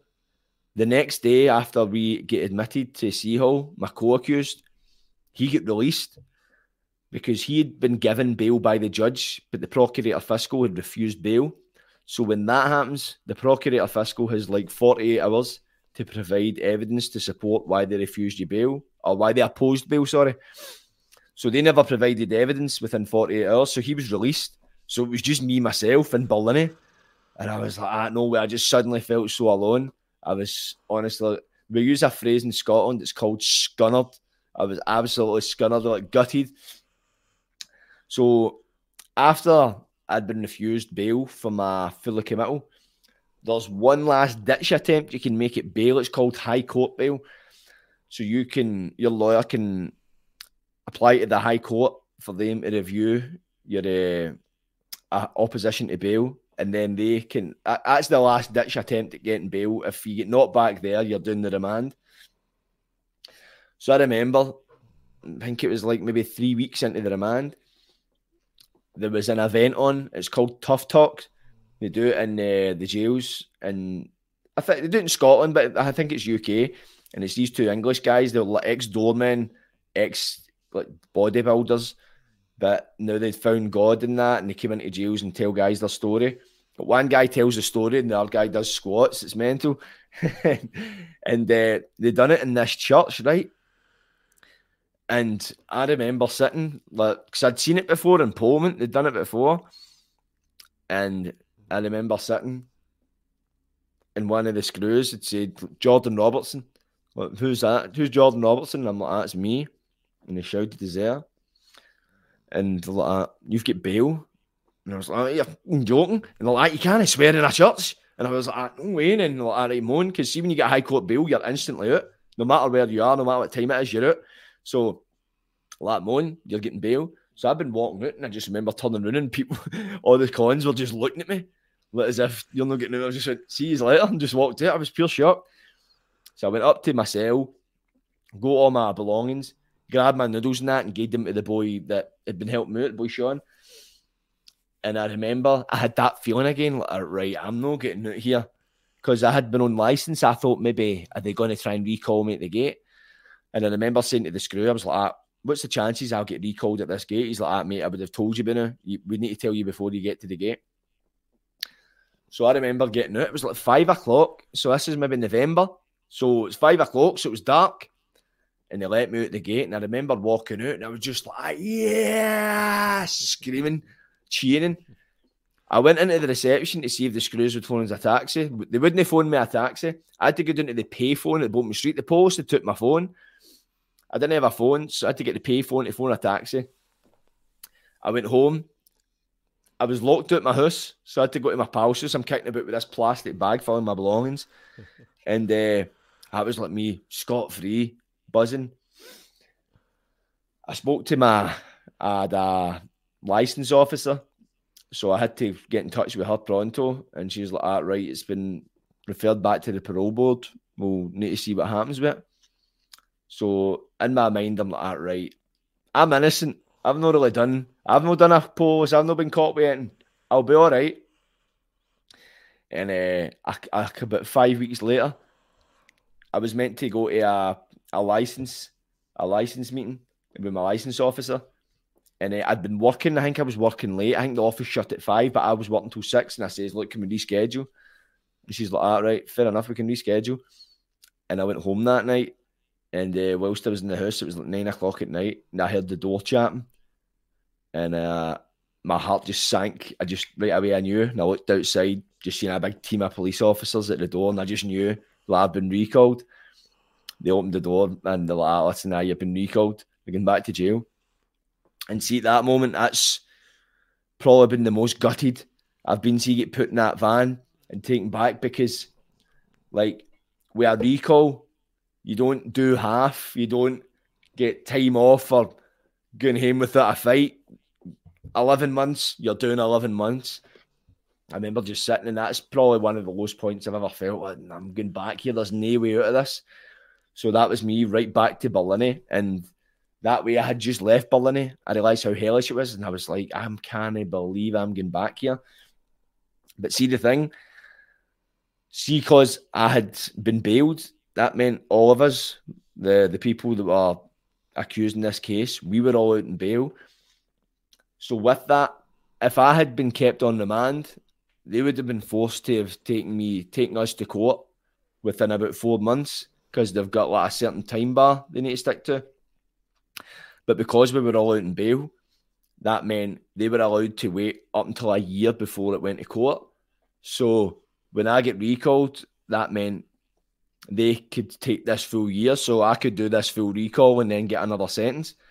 So when I went back in, it was the pure pity party for myself, because I seen it as, well, I've done the least crime, the least serious crime on this charge sheet, but I'm the one in prison. So I just blamed everybody else. It was just the natural pattern of thinking I went into. I went into B Hall this time, and if I thought C Hall was bad, B Hall was 10 times worse.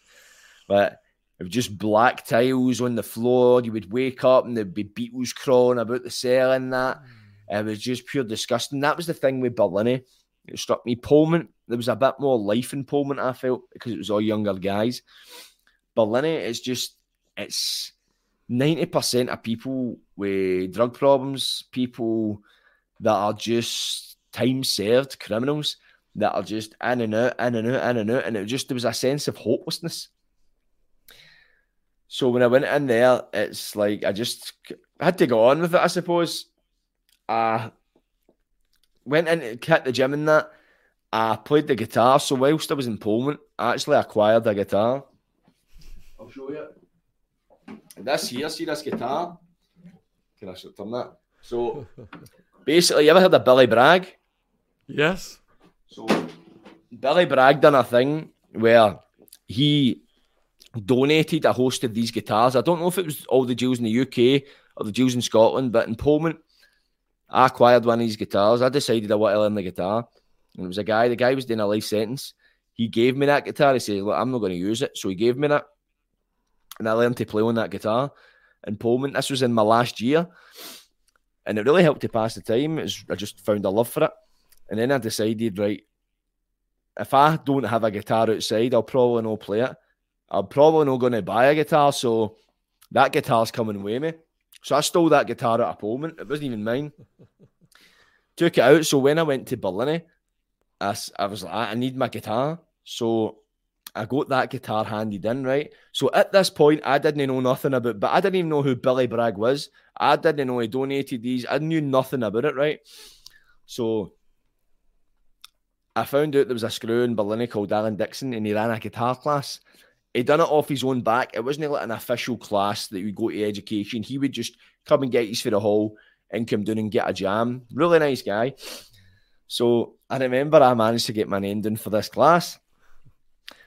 And I turned up on the first day with that guitar on my back, and I just seen his face drop. And he said, "Where did you get that guitar?" And I was like, "It's mine." He's like, "No, it isn't." He's like, because what had happened was, so Billy Bragg had donated these guitars to the jail. So he'd also donated them to Berlin. And Alan Dixon, the screw, had these guitars, but he gave them to people and they never returned the guitars. They gave them away. So he thought that somebody in the hall had given me his guitar. So this ended up a standoff. Within 2 minutes of me walking out of his class, he's like, "Geeze it." I'm like, "You're no getting this guitar." And I was telling myself, if he tries to take this guitar, I'm smashing it off the flare. I refuse to give him it. So I end up an argument, and I end up saying, "I'll fight you for this guitar." And then, but it was kind of, it kind of went like that, right? It knows as if me offering to fight him for the guitar put him up. It just kind of went, right, chill it. And then he kind of left it for the time being. So when we got the jam on, we all sat and jammed with guys. Everybody like plays a tune. So I'd been writing songs. I started writing tunes outside the prison, but when I came in, I started kind of using it as like a opportunity just to write and kind of, I don't know, just a vessel to express emotion in my situation. So he asked me to play my tune, and I played him a tune that I'd wrote, and his face just lit up. He's like, "Just plays another one," and I played him another tune. He was buzzing. He just really just took a pure shine to me. He said to me afterwards, he's like, "Usually you've got guys coming in here, you ask them to play you a tune, and it's all about being in the jail and all depressed and crap. Well, yours had a bit of life to it. It was something different, something unique." So suddenly he became very supportive of me, because my plan upon release, this time I had a plan. I was going to go out and I was going to become like a musician. Like I'd performed like gigs previous to this sentence, but I was going to use this as an opportunity to write music and then get out. That's what I was going to do. I had started going to the gym again in this sentence, because mind I'd patched it before it. Patched it basically means to stop doing something or to ditch something. So I'd patched the gym up until this sentence. Then I started going again when I got this recall. But because I decided I was going to be a musician, rock star, singer-songwriter, pop star, I decided that you can't be muscly and be a singer-songwriter. It just doesn't look good. So I stopped going to the gym. I decided I wanted to be like Liam Gallagher and be slim and all that kind of stuff. So I stopped going to the gym just so I could look more like a guy that plays the guitar. So I used that experience writing tunes. I get knocked back for parole. So when you get a recall, within about, I think it's like the first month or so, you can get a parole hearing where you can go up and they can decide, right, if they want to re-release you back on license. So when I got my parole papers, it was listed as I was charged with intent to supply and this Police and Fire Reform Act. So I was like, I thought I was in prison for this. I thought they had added this charge on because they found the whiteout in the street. So I thought, are they charging lawyers with this? So when that went to the parole hearing, they just went, "You're not getting it." The heavy tore us a new one, if I'm being honest, man. Pure went right through us. So that was me, recalled, and I had this thing hanging over me. Again, like, is this going to bite me in the backside? This crew, Alan Dixon, he took a real shine to us, man. He really encouraged me. He's like, "Listen, you don't need to be in here doing this stuff." And see, that's a thing a lot of people used to say to me. They'd say, inside and out of jail, people would be like, in jail, they'd be like, "You don't seem like the kind of guy that's in jail."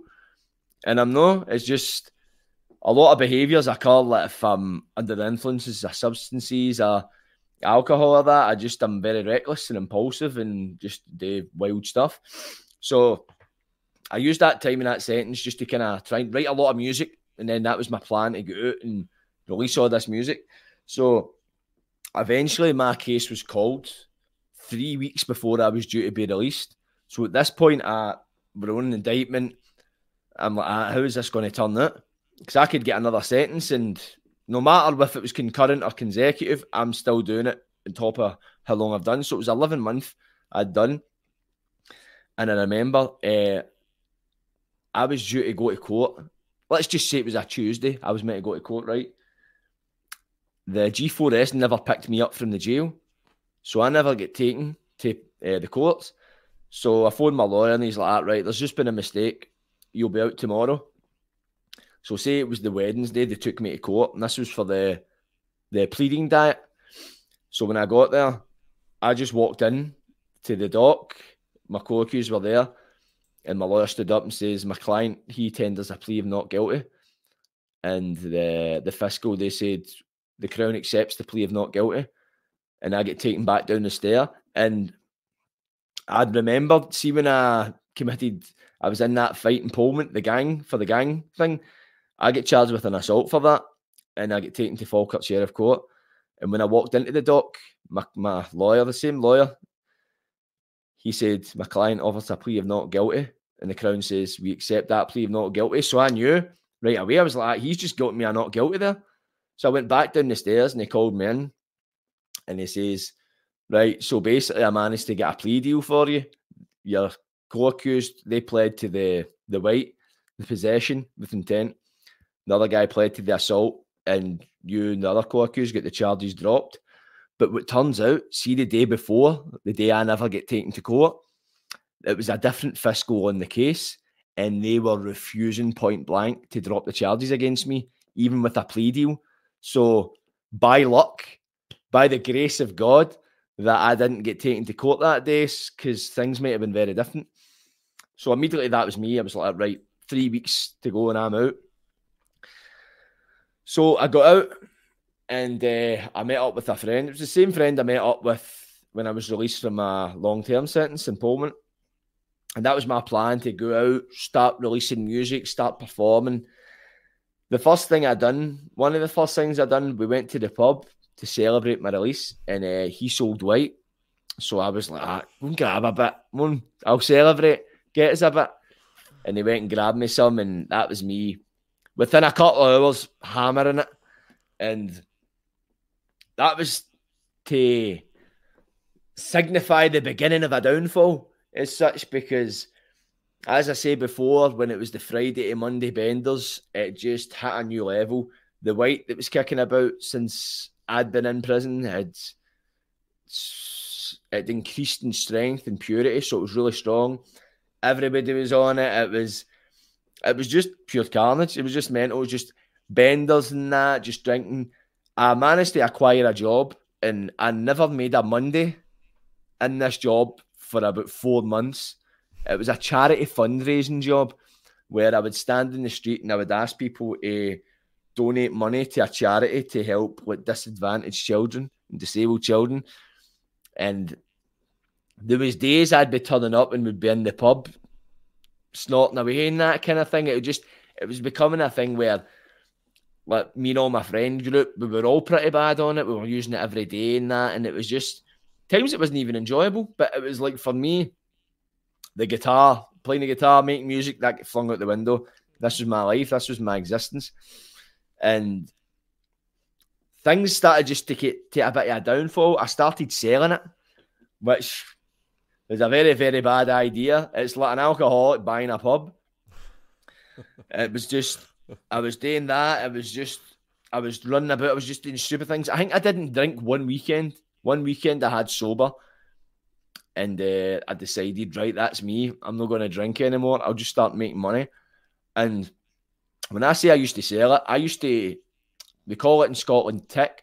So see, if I go and get a quantity of a certain substance, rather than pay for it there and then, you would pay for it, say, next Friday or on a arranged date. So they call that tick. So usually when you're selling, when you start off, you tick a fair amount of substance off a higher up dealer. You would sell it, pay back your tick and get another bit and take your profit. So I was ticking these larger bits with the intent and the purpose of selling it, but I pretty much snorted it all myself. I would go in benders. I'd be giving it away to people. I'd be like, help yourself and that kind of thing. And waking up on the Monday with all this debt. And eventually it started off someone told me a good idea after you've been on it for like 3 days on a bender. If you take a couple of Valium, you go to bed, you wake up and you don't have a hangover. You escape a hangover. And I'm like, I've cracked it. So that became a thing. But what started off as like 3 tablets after a session, soon became 15, became 20. Times I was gubbing 50 at one time. And it wasn't just to get asleep. Times I was doing it because I didn't want to wake up. It was just that bad. The way my life was at that time, I was just going off the rails. As soon as I started taking Valium, it totally changed, because I remember the first time I done it, I took 50 in the one and I didn't want to wake up. But I woke up, as I was very gutted at the time to feel. And when I woke up, I was, what they call it in Scotland, they call it bouncing. That's when you're basically under the influence of Valium.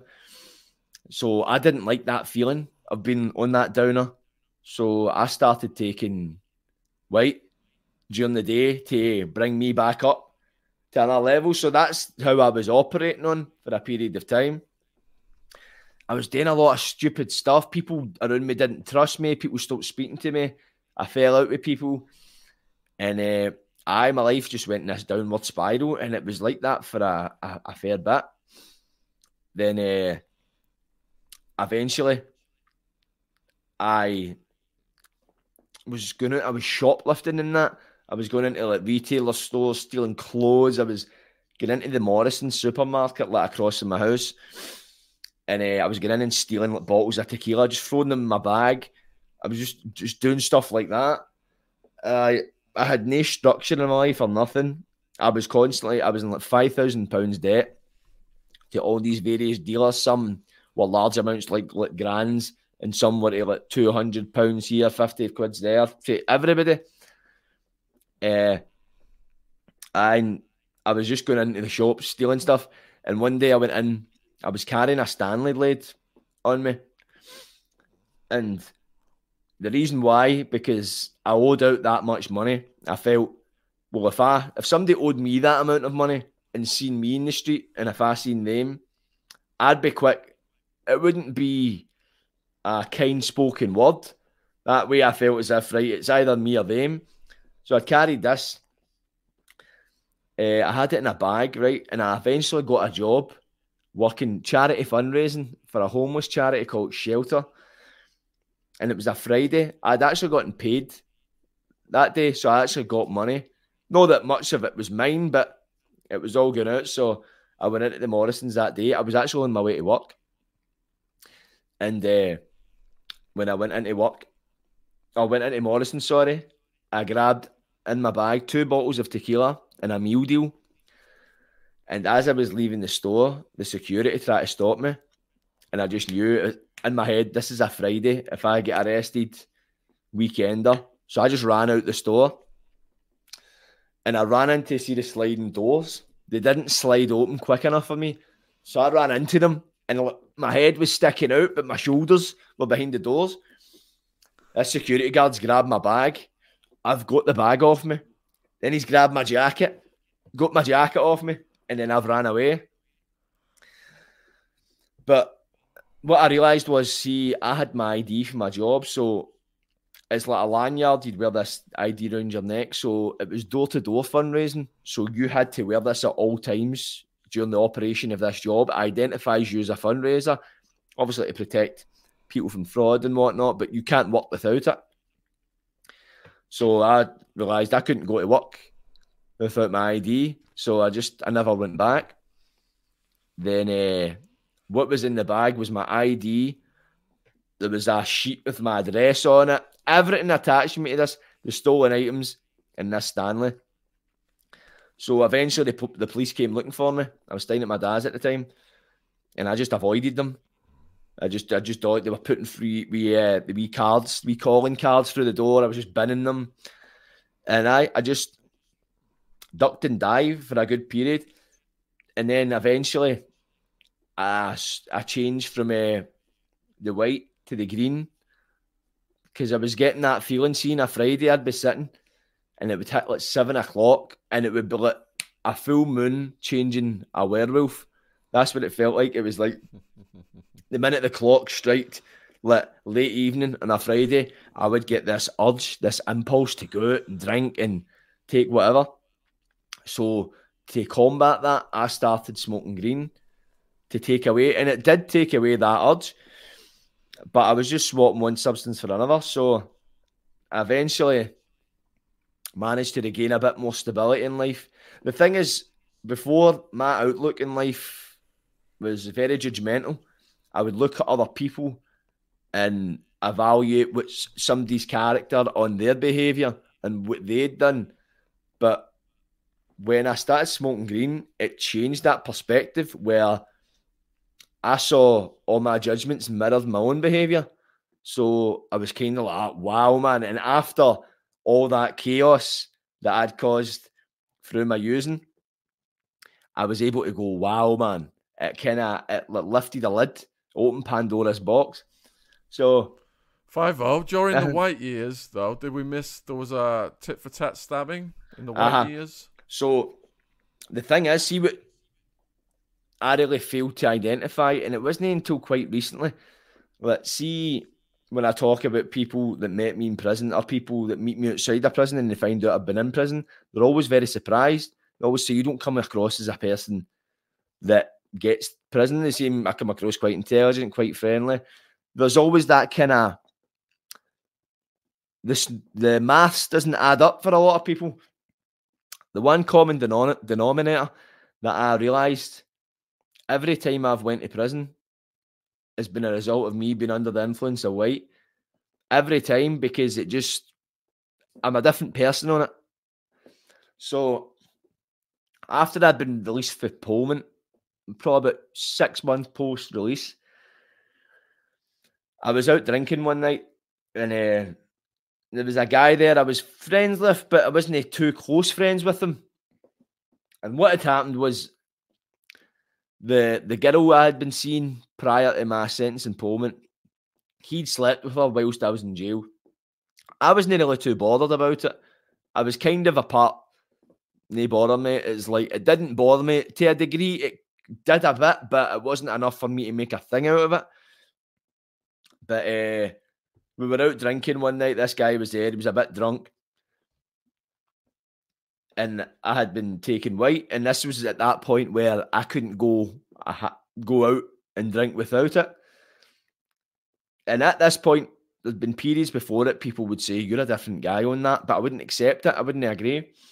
So I remember this guy was stoned about drunk, and he had like a 2 litre of Strombo, and he kind of swung it, and it kind of a few droplets went over me. And I says, mate, watch what you're doing with that.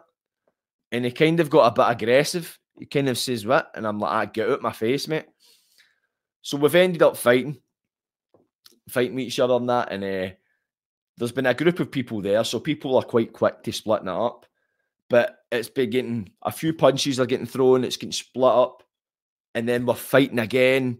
We're rolling about in the ground. And I felt myself getting more and more and more agitated, because I felt as if any time I got on top of him, I get pulled off him. But whenever he get on top of me, people would leave it, let it go. That's how I felt at the time. So I started getting more and more frustrated. And then when we were getting split up, the guy was shouting a lot of stuff at me that was, at the time, I took very personal. So in the two moments, like when I committed the crime that led to my long-term sentence in Pullman, in this crime, there's been instances where when I'm getting angry, I'll get angry. I'll feel anger building up inside of me. And it's like as if it's bubbling up like a kettle. But it would get to a point where I'd become so infuriated. Well, it's as if once it reached boiling point, I would suddenly become calm. But once I reached this level of calm, it was like, this guy's getting it. This person's getting it. They're getting done. Like, he's getting murdered. He's like, that's the kind of, the way I reached it was like this kind of plateau of, right, this guy's getting it. It's like there's no going back. So after a few times we get split up, I reached this boiling point. I said, this guy's getting stabbed. I was like, he's getting done. So I was trying to pick up beer bottles, and there was picnic chairs. I was trying to smash the bottle off a picnic chair, and he's getting away, he's shouting all this stuff. And then I've eventually ran down after him, and I seen there was this glass bottle. It was on the ground. It was like a VS bottle. And I picked it up and I shouted moan back then. And he's ran back up thinking he's getting in a fight. And I've suddenly just started attacking him with this bottle, putting it at his head.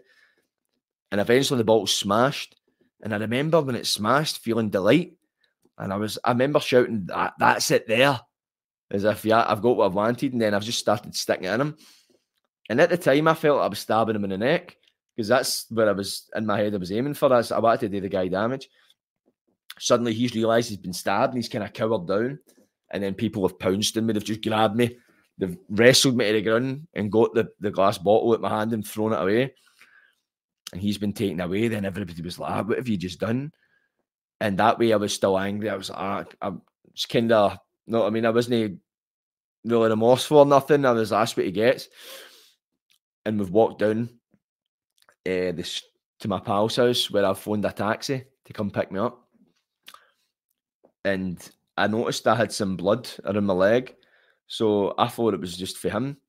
I didn't realise what it was. So I've got picked up in this taxi. And as the taxi's driving to take me home, an ambulance is pulled in front of the taxi with its lights on and started driving. So it was him in the ambulance. When I get home, I realised I looked at my leg and I had a big hole in my leg. I don't know how I managed it. It's like I must have stabbed myself in the midst of this melee. I've just been that engrossed in the anger. So next day I went and get taken to I took myself to the hospital. I made sure and went to a different hospital that he was at. And I got stitched up in that. It turns out that I'd stabbed him in the arm. So he was in hospital over the weekend. He had to get an operation and that. And but the next day I was kind of the same way I felt after the first stabbing that I done. I was kind of like, what have you done? What have I done, man? Why have I done that? I felt so bad. I felt so racked with guilt and shame, man. And people I was friends with, because they were friends of us both, and they were kind of avoiding me that way. And suddenly they had that view of me as being unpredictable. So after it, we hadn't really seen each other, me and this guy. And a few weeks later, I'd been out in like a bender. And I was talking about this was like a Sunday night, and I'd been out the night before drinking and that. And I remember I went to the shops. I was in my friend's house having a drink, and I went to the shops to go and get. I think it's in Scotland. The shops stopped serving alcohol at 10 p.m. So I had went to the shops to catch it before it stopped selling alcohol. And then the way back for the shops, I heard like commotion in the park, and I heard this guy shouting. So I had a drink in me, and I'm like, right, moan then. I've walked into the park, and the guys just walked right up to me and like banged me in the head. And I've just suddenly felt my head, like as if this pressure just come to my head. My head started bleeding. It stabbed me in the head. Stabbed me. I don't know if you can really see it. It's here. You can't really see it. But see down that part of my hairline, a vein runs down it. So what he'd done, he'd stabbed me in a blood vessel. So instantly blood started gushing from my head. So what he said was, that's us Ekies. So in Scotland, we use a term called Ekies. It essentially means equal. So he's saying, that's us equal, but you stabbed me, I've stabbed you. But I've just been stabbed. I'm steaming drunk. I was like, not a chance, come here, you. So I've started fighting with this guy. And we've been in this fist fight, and I'm getting punched. I'm losing a lot of blood. I'm punching him. It's a fight. And there was people in trying to split it up and that kind of thing. But I was staggering. I was struggling to keep my balance. I was drunk, and I was losing a lot of blood from my head. So I remember we ended up split up, and I went away back round to the house I'd just left. And I had intent. I was like, I'm going to stab him again. So I went round and I got a kitchen knife, and I ran back round to the park, and I was looking for him, and he was away. He'd gone. And this lassie I knew pulled up, and she was like, I'm taking you to the hospital. So I jumped in the car, and when I jumped in her car, I was in the passenger seat, and I had the knife, and I think I stuck it in the glove compartment. I either stuck it in the glove compartment or under the seat. I stashed it. Then about 5 minutes later, as we were driving to the hospital, the police have pulled us with the lights, and they said, right, we've seen you in camera, like covered in blood and that. We're going to take you to the hospital. So she had to get out of her car and the police jumped in her car and drove the car to the hospital. So, and the police car led the way with the lights. So when I got to the hospital, I get taken in and I just told them I fell in a bit of glass because I wasn't sure what he stabbed me with. So I was worried if he stabbed me with a glass bottle, there might be glass in my head. So, but I didn't want to tell them I'd been stabbed. So I just says, like, I fell in a bit of glass, what I x-ray it. And whilst I was in there, the CID came in. They were questioning me. I actually woke up because I fell asleep and woke up and the CID were talking to me. They were saying, stop pretending you're sleeping. I was like, mate, you just woke me up. And I end up spending the night in hospital. But it actually turns out that when I was in hospital, the police searched this girl's car and they were looking for a knife. So somebody in the CCTV must have seen me running about. So I spent the night in the hospital and the CID came up again the next day when I'd sobered up and they came to interview me.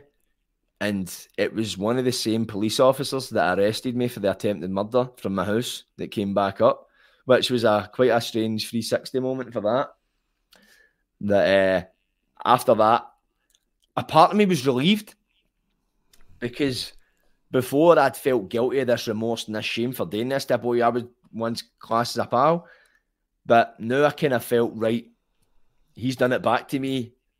It's not a desirable outcome for anybody involved, but it's better than what it was for me. So a part of me was kind of right. Almost felt as if I had a weight off my shoulders to a degree. But after that, I went back because my mum, my dad, they all found out. My mum stopped speaking to me. My dad, he fell out with me, all my family, because they were kind of like, what are you doing? You spent all this time in jail and look at the stuff you're doing. So at that point, I kind of got back into the gym. I stayed off it. I didn't really drink much, but it didn't really last long.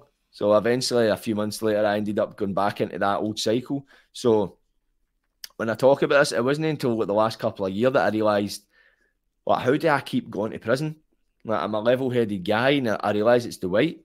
It just, whatever it just doesn't react well with me. I'm just chaotic on it and just do stupid stuff. So when I take you forward to that time, I done the shoplifting and get caught. I was on the run for about a year. As I say, I knew how bad the weight was for me, because for me, that way I told myself as if I enjoyed it, but I didn't really realise the amount of bother it got me in. I always blamed external circumstances. I wasn't looking at my own behaviour, my own patterns, and my own involvement. So I was on the run for about a year. The police were coming to the door, but I was avoiding them. I was staying with my dad. And I managed to clear a lot of my debts. My uncle got me a job as a scaffolder's labourer. So I managed to get decent wages where I could start clearing my debts and that. But my head was still fried because I just swapped one drug for the other. I never enjoyed weed before. I never enjoyed green or anything like that, or smoking. I never smoked. But the way I seen it, it was a better alternative than the chaos. But it was still the odd time I would still use the white. The odd time, but not an everyday user. But it was still, when I would use it, I would end up back in my house for 2 days with the curtain shut, Pornhub, chugging myself into oblivion. It was like, that's what it was like. So eventually, I was arrested one night. I was actually quite rough. So rough is basically hungover in Scotland. And I had a come down. So a come down is like being rough from using white. So I remember it was like a Monday. I'd finished work and I went and I got a Chinese. I got a wee bag of all my treats that way, like the cure. And when I was walking back to my house, that way I was wrapped up in my own bubble of self-pity, of feeling sorry for myself being rough. I've turned the corner and I just seen the police van outside my dad's house and 2 police walking in the garden. They didn't see me. And I turned around and ran away with this Chinese in my hand, got off. And I was kind of like, right, I dodged that one there. And I went back about half an hour later, got home and I had my munch and that, and I fell asleep. Then I woke up a few hours later and I heard the door banging and I looked outside and I seen the van again. I was like, no way. And so I just ignored it. I was like, right, they'll chap it, then go away. But what they were doing was they had like some kind of device they were using to break the lock. So they were essentially breaking into the house. So my dad woke up and he answered the door and they came in and all, right, we're here to arrest your son. And my dad was going nuts. He was like, who do you think you are doing this and that kind of thing? And I remember one of the officers, I'll never forget it. He went like to my dad, your son has been evading justice. Just at the time, it wasn't funny, but I look back like, what a douchebag, man. Imagine actually speaking like that. So I get jailed, and then that was me taken to the police station. I was like, my God, man, why am I back here again? And there had been another thing as well.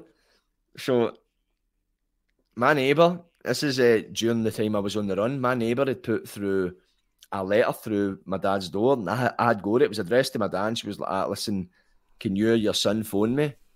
It's about the police. And I'm like, what's this? So I phoned her, and basically what had happened was she lived with her husband, but her son stayed down the stairs, so it's a 4 in a block. I think they call it semi-detached or whatever. So it's a 4 in a block. So there's somebody in the bottom left, somebody in the bottom right, tap left, tap right. So 4 separate houses in this one kind of block. So me and my dad stayed in the bottom left block, bottom left house. Her son stayed in the bottom right house, and herself and her husband stayed in the top right house. So the thing is, they had a shared garden. So one night they heard somebody rustling about in their garden. And they looked out, and they had a boat in their garden. And they seen somebody climbing on top of the boat as if trying to get over the fence. They went down to speak to them, and they said they were the police, but they were wearing plain clothes. And they says, have you got ID? And they says, do you not trust us? And they said no, because they're obviously they're not shy of a bit of criminality themselves. So they're like, listen, no, shows your ID. So they showed them ID. Turns out it was the police. So they says to them, they were like, what can you tell us about your neighbour? And they says, don't know, he's just an older guy, goes to his work. And they says, no, it's no him, it's his son we're talking about, me. So they're like, I don't know what you're talking about. And they says, have you noticed traffic going to and from the door? And they says, nah, no, noticed nothing. So they let me know this, and I was like, right, what's going down? Because I'd been up to a bit of shifty business, but I was worried. I was like, right, I'm not doing anything to a level where I'm going to have that kind of suspicion on me. So I spoke to my lawyer, and he said basically they were trying to gain access to your house to either take something out of it or place like a device in there, like a bug or something. So he's like, somebody stuck you in for whatever you're doing. So when I get arrested for this shoplifting and this knife, I was like, what's going on here? Because when I get taken to the police station, it was that anxiety again. It's no, what have I got in front of me? It's, what else have they got? So I remember I was in the cell, and they went like that, and I went to use the toilet, and they says, we've got something else they want to speak to you about. And I was like, here we go. And when I went to the cell to use a toilet, and like that, I just got to bring it up the new, it's a vandalism. I'm like, what? Like, so basically, I had been owed a sum of money by somebody, and this isn't connected to them trying to get into my house, because I realised that right away. See, the minute he told me, I was actually relieved. Basically, a guy owed me a sum of money, and he'd been basically messing me about. So one night I decided I was going to go to his house. So I went armed with a mallet, and I walked to his house. He stayed not far from me. It was in the middle of the night. And I ran up to his windows with this mallet and smashed all the windows with the mallet. But as I've smashed one window, one of the shards came loose and went right into my hand. So I don't know if you can kind of see that. It's like there's a scar, see that there? So there was blood everywhere. I ran away. I think I dropped the mallet.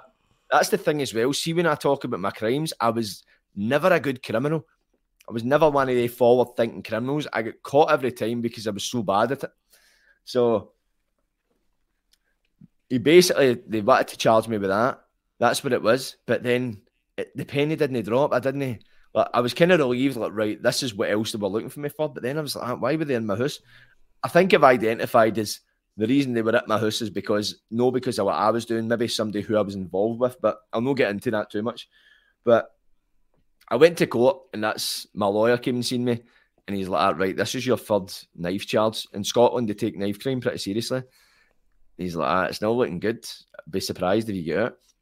So there's a thing in like Scottish courts, you'll get like a travelling judge.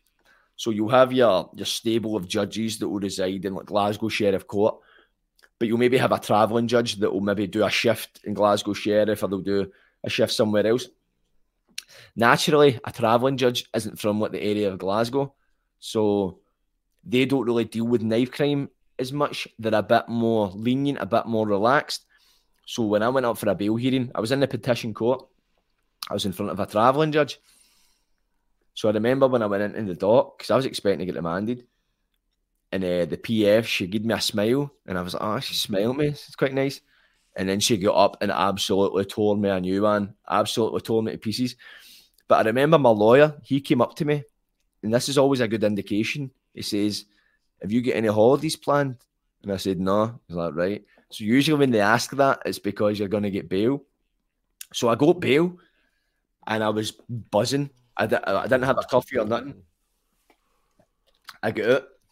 I get bailed, and I was that way. See, because I've been on the run for so long, like a year, in my head, it was always in the back of my mind. I couldn't relax because the police could pop up at any time. I was still, they call it punting in Glasgow in Scotland. So punting's when you're dealing. So there was periods where I was punting. I had stuff on me. The police would be about, and it was just a pure year of anxiety and nerves, and you just don't know. You couldn't plan ahead because you always had that in the back of your mind. So I wasn't ducking and diving and hiding for police. So at that point, I felt as if, right, I can focus. I ended up going to Amsterdam, went out the country. That was a mad experience. And went up, got to Amsterdam. I booked it the minute. As soon as I got done with that, I got out and booked a flight with my two pals. Probably the daftest thing I've ever done. Missed the flight there, missed the flight back. This is another thing. It's like, I ended up over there the same time as Rangers. So Rangers is a big football club in Scotland. They were playing Feyenoord. So I ended up just hunters of Glaswegians in Amsterdam. Went over there, and the last night, you know what it's like. Last night, take it easy. Last night always ends up the most chaotic. Ended up abandoning the flight home. Woke up in Amsterdam with no money, nothing to get home but a suitcase. Ended up sleeping in Amsterdam airport. I was literally at that point, I was sitting like, I can't keep doing this stuff. I had tears in my eyes. Like, why do I keep doing this stuff? I had to get my brother to book me a flight to Milan to get a flight to Edinburgh. The next day, I had to sleep in the airport overnight. My phone ran out of battery. I had to sleep outside the shop that sold phone chargers because I had to get my phone charged to get my tickets. It was hellish. So eventually, fast forward a bit, lockdown came into play. So the fact that lockdown came in my case would have been June 2020 to go to court. I decided to take it through trial because I felt if I plead not guilty to this, it's possible this case might get abandoned. I wasn't that lucky. Eventually, the case rolled back around in 2021. And I thought, my lawyer's like, listen, if you get a guilty, you're going to jail. There's no two ways about it. So I was up in front of a high court judge and the sheriff. The reason for this was because there was such a backlog of the cases from COVID and that, they drafted in judges to help try and kind of take the pressure off. So I was on a petition case in the sheriff court, but in front of a high court judge. So I took it through trial, tried my best to get acquitted, tried to manifest it. Actually, the day I went up for my verdict, I'd planned my day out. You know what I mean? I was going to get a sunbed and all that. When I go up and I get a not guilty for this or that. So I get found guilty. Gutted, I was very scunnered to get found guilty. Then, because I was still quite shocked that I get found guilty. Then the minute I get found guilty, the judge remanded me. I was like, no way. I just went for getting guilty, getting remanded. So the instant I get found guilty, the judge, up until that point, I felt was nice and lovely. She was a woman, like an older woman, so nice and lovely, nice and kind, I felt as if she was on my side. The minute I get found guilty, it just looked, she switched and she just changed into a pure. And she was like, listen, a child like this can carry a maximum of 5 years and all that. And because she was a high court judge and I had a high court conviction, she was pointing to that as if, right, this is a bad thing. So I got remanded and I went to Berlin again, and it was that feeling like it's the most gutted I've ever been in my life.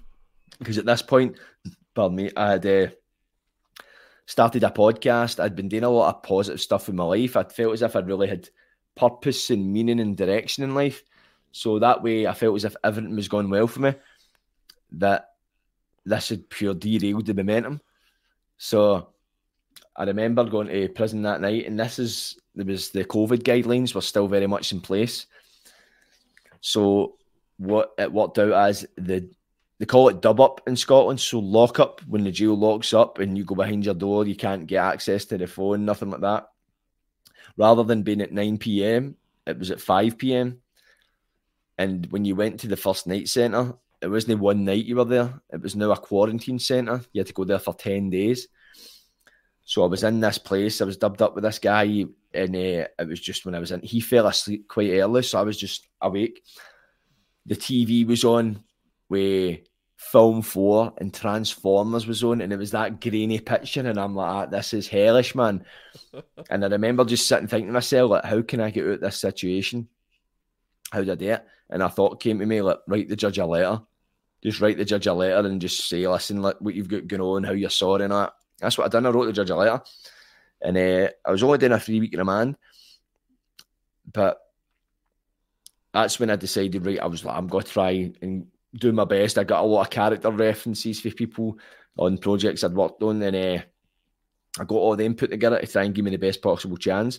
Because I was like that, I can't deal with this stuff. It was just before, whenever I'd went to jail, in my head, it was like, right, I'm here. I've done it. I was kind of young, immature, didn't really bother. I didn't have much outside. So what I thought, I didn't have much outside, that I didn't really have many goals or purpose outside that really made a difference to me being in jail. But this time, my life was different. So eventually I went up to court and I got sentenced to 14 months. The judge looked at all my character references and she showed me leniency, so fair play to her. And I got 14 months, and that way it worked out. I would have been out that year if I got the tag. So I would have been out that year, in fact, because I only done 7 months. So my release date was Christmas Eve. I think it was 2021. So I was relieved in that sense. Obviously, I was hoping that I get out, but I ended up getting a job in the jail radio station. And what I'd done in there is basically a producer. So that's where I first started kind of producing stuff. I started making shows and that kind of thing. And I actually found out that the shows I made during that sentence, the radio station still used to this day as a guide for new prisoners that are starting in the radio station. So that's my legacy in Berlin. Did you hook up with the Kersler Arts people? The who? Kersler Arts. They help prisoners. Kessler? Yeah. Kessler, that's that accent there. It makes it sound like a different word. I think I sent some pieces of work away to the Kessler Awards. That was the first time I was in Berlin, because when you said that there, it just one of my shows won a Kessler Award. I can just big myself up now. And viewers, please support the Kersler Trust. They do really good work helping prisoners rehabilitate through art. No, 100%, man. And definitely, it gives people something to work towards in prison. So, where I worked in that area, in the radio station, it was a really positive place. Like, the Screws were a lot more laid back, and they were just a lot more supportive. I've not really been in touch with them since I've been out. I think I went in once, right when I was still on the tag, because I eventually got the tag. And that's how I set up my podcast. Right now, I'm in my podcast studio. I set this up whilst on tag because it worked out perfectly, because I didn't have to go to a studio and arrange certain times and that kind of thing. I could just do it from the comfort of my house. So if people go and watch my podcast, Premeditated Part, they'll see a lot of the earlier episodes I'm wearing my tag. How did you manage not to go back to the white man? So I'd love to say that was enough for me. And once I left that sentence, I never touched it again. I think I was a week later back on it. And it wasn't like I would take it back to the everyday usage, but if I had a drink, I would still take it. It would pop up. I would just, as I say, I'd have a drink and that urge to take it would come. I kind of dabbled with, like, green. As I say, I kind of stopped smoking green. I started to develop psychosis with that before I got that last sentence. It was weird. It was like I was starting to think people could hear what I was thinking and all that kind of stuff. But I kind of managed to like nip it in the bud, pardon the pun, just before I actually became something serious. So, but it was still giving me a fright. But when I was getting out, it was like, if I'd end up drinking and taking white, I'd end up smoking green to try and take away the come down. And it just end up that cycle. I'd get a couple of weeks off it. Then I'd end up drinking. Then when I drank, I'd take white. Then when I'd come down, I'd end up smoking green. And then I'd get off that. Then it was just a cycle. To the point where it was like, I tried every method under the sun twice. Tried everything. Tried to avoid people. Trying to deleted people off of social media. I tried to microdose mushrooms, all that stuff. And just nothing was working. And eventually I came into touch with some people that were in recovery. They'd went to like meetings like CA, AA and all that kind of stuff. So, but when I first met these people, it was kind of, it wasn't on like a recovery basis. They were in recovery, but it was like to do with music and stuff like that. So I kind of got like a bit more knowledge about it. And I ended up going to like a CA meeting after the back of one come down that way. And I think everybody does. After the back of a hangover, that's the one too many hangovers or one too many come downs. And I went to it and I felt so much anxiety and I just felt terrible because I've got to come down and I've got to this meeting. It's like when you go to meetings, usually when you go to a crowded room, a social event as such, a lot of people kind of try to suss you out, they're judging you. I've been on both sides of that judgment. But when you walk into these meetings, you're just overwhelmed with the support. People want to shake your hand. People want to get to know you. People want to make you feel welcome, which can be quite uncomfortable for people like us that aren't used to it. So I went to a meeting and then as soon as the come down went away, I went away. It was like, nah, that's not for me. So eventually it got to a point where I had no control over whether I was going to use or I wasn't going to use. I ended up seeing this girl. She was from Edinburgh. Really nice girl. I got on really well with her. And one night I ended up going with someone behind her back. And whilst I was under the influence of drink and white. And the next day, the minute I woke up, I was just racked with guilt and shame. I just couldn't believe what I'd done. I felt so bad. So immediately I told her what had happened. She finished things, obviously. And at that point, I suddenly just didn't trust myself. Before, I could have said, well, I've done this, I've done that, but I wouldn't do that and I wouldn't do this. When I looked at that situation, that was something I would never never have done. When I heard of people doing it to people, I always like, why? How do you do that? Suddenly I done something I said I would never do. So suddenly I just couldn't trust myself. I'm like, right, if I could do that, what else can I do? So that's when I decided, right, I'm going to take action on this. So I started to throw myself into meetings. And at first, I started microdosing like mushrooms, magic ones. And I felt as if, right, if I go to the meetings and microdose this, then I'll be able to stay off it. So I was going to meetings thinking I was on this higher plane. People were coming in saying they were relapsing. I was like, morons. I've got the formula. I've got the cure. Naturally, I ended up relapsing. I would say, I use the term relapsing. I was never really clean to relapse, but I ended up going back in the green. And when they talk about recovery, they talk about like addiction has been like experiencing a sensation, like a loss of control. And that's when I realised that, like, right, I have got this illness, they call it, because when I started smoking green again, it was like I had never put it down. But it wasn't like there was a tolerance break where it was like both, and it was like more than ever to a point where it was chronic and it was kind of worrying. So I eventually got myself back into recovery. And what you do is you get a sponsor. So you do like a 12-step program and you'll find a sponsor. There's somebody that's done the program that will take you through the book. So I had met my sponsor before there was any idea to ask him to be a sponsor. So I was acting in an independent production called Supply and Demand. And they would host the workshops out in Edinburgh because the director, Gary Fraser, was there. He would host these workshops and I would go through every week to rehearse. And one day I met my sponsor there, and he was acting in a scene. That's the first time I met him.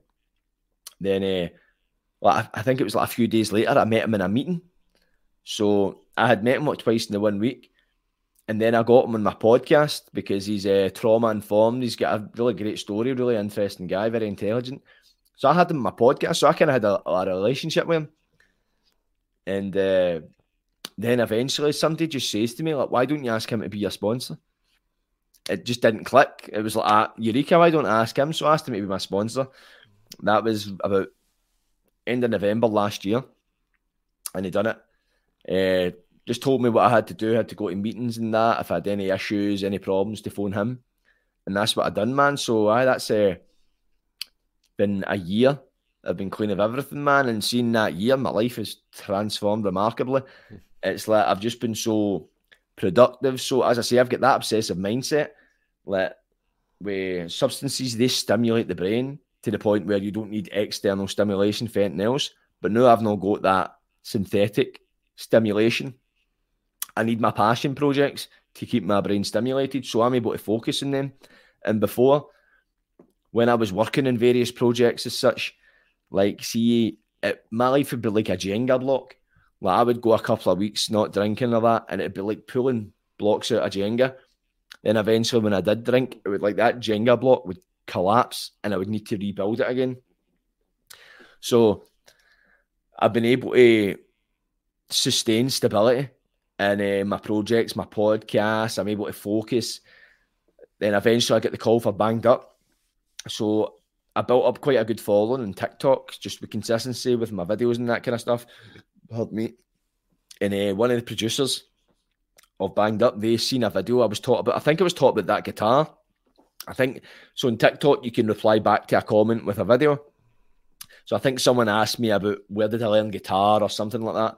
And I replied back telling the story about how I was in prison and I acquired this guitar. And one of the producers seen it, emailed me, and they told me, right, I'm looking for people to take part in this show. There's going to be celebrities. It's going to be in a prison environment. We want to highlight the issues surrounding the jail and that kind of thing. And all I seen was Channel 4, celebrities, prison, sign me up. The way I seen it, I thought it was going to be a big brother in the jail. I'm like, right, they'll get us to do tasks and activities and all. It'll be funny. So I was like, right, I've got the qualifications and the experience for this. Like, I'm confident on camera. I'm funny. I'm witty. And I've been in jail. So I'm like, I tick all these boxes. So the process for that was, it was all very, see, to be honest, and I think everybody shares this, it's like, it was very secretive. They wouldn't tell us who the celebrities were. They hinted at maybe a pop singer. They hinted at a Tory MP. But the actual, it was an experiment. But I felt as if, and I wasn't the only one, for me, I had to feel as if I was filling in the blanks myself. They says, right, you're going to be in jail for 10 days, and it's to give these celebrities a taste of the jail life. We want you to give them a hard time and that kind of thing. What would you do if you were in a cell with a Tory MP? All these questions and that. And so when I was getting geared up for it, I was just like, right, what is actually going on here? I don't really know. So the process from when I was first contacted for Banged Up to the moment I stepped foot in the jail was very, very quick. They contacted me. Then anybody that's done TV, probably yourself, Sean, you realise, like, when they approach you to, like, do a TV show, they'll usually schedule a Zoom call where they can speak to you firsthand, find out a bit more about you. They'll maybe edit that into a wee collage or a wee montage, and they'll take it to their bosses, and they'll have the final say so. So there was that. Then they asked me to come down to London because they wanted to meet me in person, because I think they might have seen my previous and thought, right, we want to see this guy face to face. So everything went well. Then in the lead up to it, they gave us a date.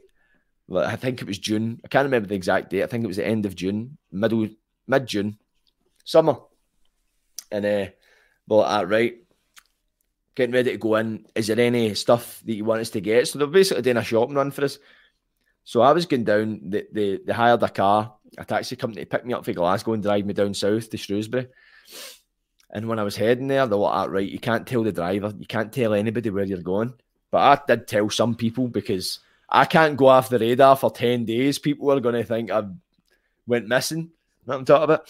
So when I got there, I remember arriving and I remember them saying to me, right, we want you to bring some contraband in. Like, treat it as if you're going to jail. What would you sneak in? So I'm like, right, obviously in my head, I'm going to sneak in a phone. But I realised I'm like, right, I need to represent the Scottish people. So can you see that flag there? That one there? I was like, I'm going to sneak my Scotland flag in. So the plan was to put it up my backside. But see, when I wrapped up that flag with an iPhone, I'm like, right, I might be 4.5 ounce of dope, but I'm not a Scottish flag in an iPhone 6. So, and it'd been a bit of time, I mean, I hadn't stretched that capacity, I hadn't practiced. So I ended up just putting it in a pencil case and putting it in my balls. So I got there and suddenly I realised, because I thought it was just going to be all these ex-cons, which it was, but I didn't realise it was all ex-cons like Shet Sandu, like Lewis Clark, all people that I'd watched on podcasts and such. Rich Jones, all these people I'd heard their stories, so it was quite interesting. I was like, see. So suddenly it became a lot more interesting because we were all kind of clueless, like, right, what's going on here? So they split us into groups and they were like, right, basically we were in like this big gym hall before it. They gave us all the prison garment, these grey tops and grey joggies, and they're like, right, they just explained the situation. And I remember they were saying stuff like, right, we want you to give the celebs a hard time, bully them, make it feel like they're in real jail, but there can't be any violence, even between each other. If there's any violence, you're immediately off the show. And he says, look, if you see a situation that might arise into violence, just go and tell the prison officers and they can let us know. And I swear to God, you could have heard a pin drop and then suddenly the place just erupted into laughter. Everybody just started laughing, man. Like, these people haven't got a clue. Seriously, man, because as much as Shine TV, the producers and that, really nice people, not one of them had stepped foot in a jail before. They had no idea. And we're all, for myself, I've served 4.5 years of my life in jail. I was in probably one of the lower marks of served time. There's people that had done 10 years, Kev Lane, ex-lifer. So people had done some serious time there. So they briefed us for it and that kind of thing. But we were still, me personally, I was still a bit kind of, right, what's actually going to happen here? Because I was under the impression, right, they're going to want good television. They're going to want content. They're not going to just stick us in a jail and put us in cells 24 hours a day and leave us. That's going to be crap telly. So to my surprise, I found out they put us in cells for 24 hours, left us, and we done nothing. We get put in cells, literally, the first night. So the cameras weren't to start rolling until the next day. So the day upon arrival, we went into the cells. And I remember two of the prison officers, they came onto the wing and they met us. One was Miss Morell, the blonde-haired screw. I don't know if you might have seen on the programme. She was there. And there was this other guy, right? So immediately they came on with the uniform on. And immediately my guard just went up as soon as I seen the uniform. I'm one of the people, like, I'll treat people with respect as I take them. In a prison environment, I get a bit worried.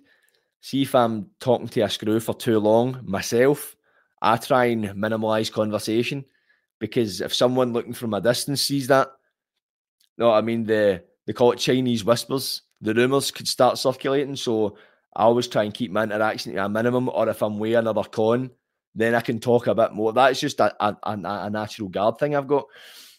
So as soon as they come on the wing, I was kind of, right, that way I had my eyes on them. So that night, this screw, right, somebody had hit the button and asked him to give him a light for his cigarette. And that screw said, no, I'm not giving it. So the guy's like, this guy's one of the cons. Guy's like, open my door then. And the screw says, I'm not opening your door. So this guy is lost the rag. He's picked up a chair in the cell, smashed through the wee window in your door. So see the doors, they were locked from the outside. They weren't locked by key, but by handle. So if you're able to get your hand through the wee plastic panel that's on the door, you could let yourself out. And that's what this guy done. He smashed through this panel, opened the door, and chased the screw out the wing. Then he started opening everybody up.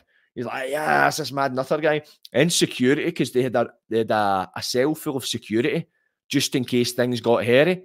And the security came out and the guy threatened security. So he opened our hatch. I was dubbed up with a guy, Lee Meredith, great guy from Bristol, who opened our hatch. So we were watching this carnage unfold. We seen the producers. This is like 10 o'clock at night. We seen the producers. They had their bags and their jackets. They were just getting ready to go home. And they had to deal with this situation. So this guy ended up getting popped off the show before the camera started rolling.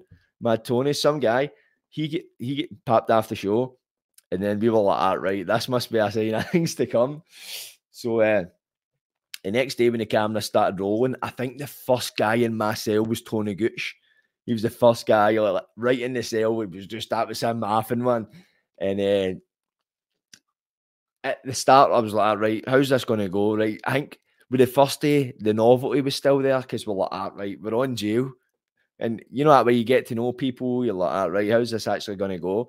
So within about the second day, though, nothing much had really happened. We'd been locked up quite a lot. We'd been shifted about rooms and all that kind of stuff. The celebrities hadn't arrived yet. So I remember being in the cell and Liam, my co-pilot, he'd get taken to like an anger management class. And I was needing anger management because he'd been taken to this class. I'm like, why am I not going to this class? How am I left in the cell? So I started to get really annoyed. And I'm like, I've dubbed up here, done nothing wrong. Like, and I started trying to hatch a plot in my head. I was like, right, I'm going to need to go out this cell. I'm going to run up the stairs and try and get in the roof. And then I was imagining myself, I'll just start flipping tiles off this roof. And then I was like, wait a minute, I can just leave. I'm not in jail. I can just leave this. But it was weird. It was like, there's a thing called the Stanford experiment. You might have heard of it, where they done this psychology experiment where they split a psychology class into like prisoners and prison officers. And within 2 days, it descended into anarchy. You had prisoners doing protests, you had prison officers bullying the prisoners. Then they had to shut it down because they went into that environment, that kind of mindset, and they adapted to it. I felt like that, and I'm not the only one. There was, see the producers. The producers would wear prison officer uniform, but all they would be doing is handing out microphones and stuff like that. It's just for continuity for the cameras, and plus to tie in with experiments, so we're not in a jail and you've got people in plain clothes walking up to you, so that way it kind of kept it real. There was a producer there, Lauren, I'm sure her name was, and I had met her at the Shine TV office in London when I done my interview with them. So I knew her as a producer, but see, when she was wearing the prison officer uniform, I couldn't see her as a producer. She looked like a screw, and I was like, anytime I walked by her, I'd be kind of shifty around her. She was even noticing. It was mental. It was crazy. So 2 days into it, people were going nuts because you've got a TV production running a jail. And as I've said before, jails need to run on routine, and a TV production does not know routine, nor does it know schedule. So we were spending like copious amounts of time locked up, no exercise, nothing. So people were really losing their rag. So 2 days into it, the production called this big meeting, and they were kind of like, listen, remember why you're here. We're making a TV show, man, let's work together. And that kind of reset the balance for a lot of people. Like, right, aye, but a lot of us got to say, listen, what's going on here? But I still think the production were finding their feet. I think the first celeb that came into jail was Harvey. And it was like, as soon as the celebs entered, that's when it made it a bit more interesting for us. Whereas before that, we were just in jail. But now, right, we've got a purpose. And Harvey, bless him, man, he's like just a young boy. He's like the UK Justin Bieber. But as soon as you see him, man, obviously you've got all these ex-cons, these pure hardened criminals, and we Harvey kicking about a wee pop star.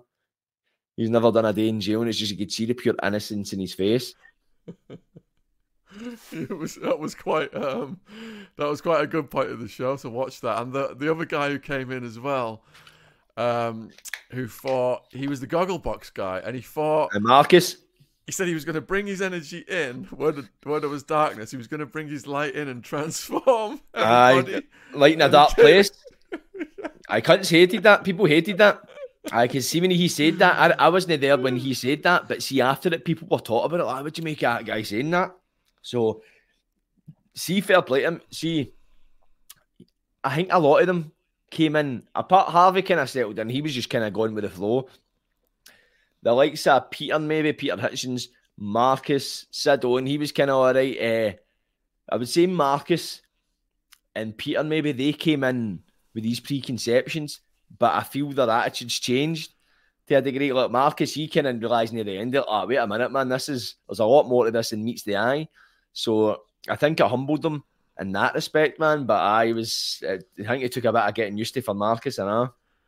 Yeah, the energy in there, even like, you see people come in, even the guards who come in who are like well-meaning, within 6 months their faces have turned to stone, and it's all us versus them mentality, and ever-present danger. It does something to you, doesn't it? You can't just come in and change the atmosphere one person. There's no way.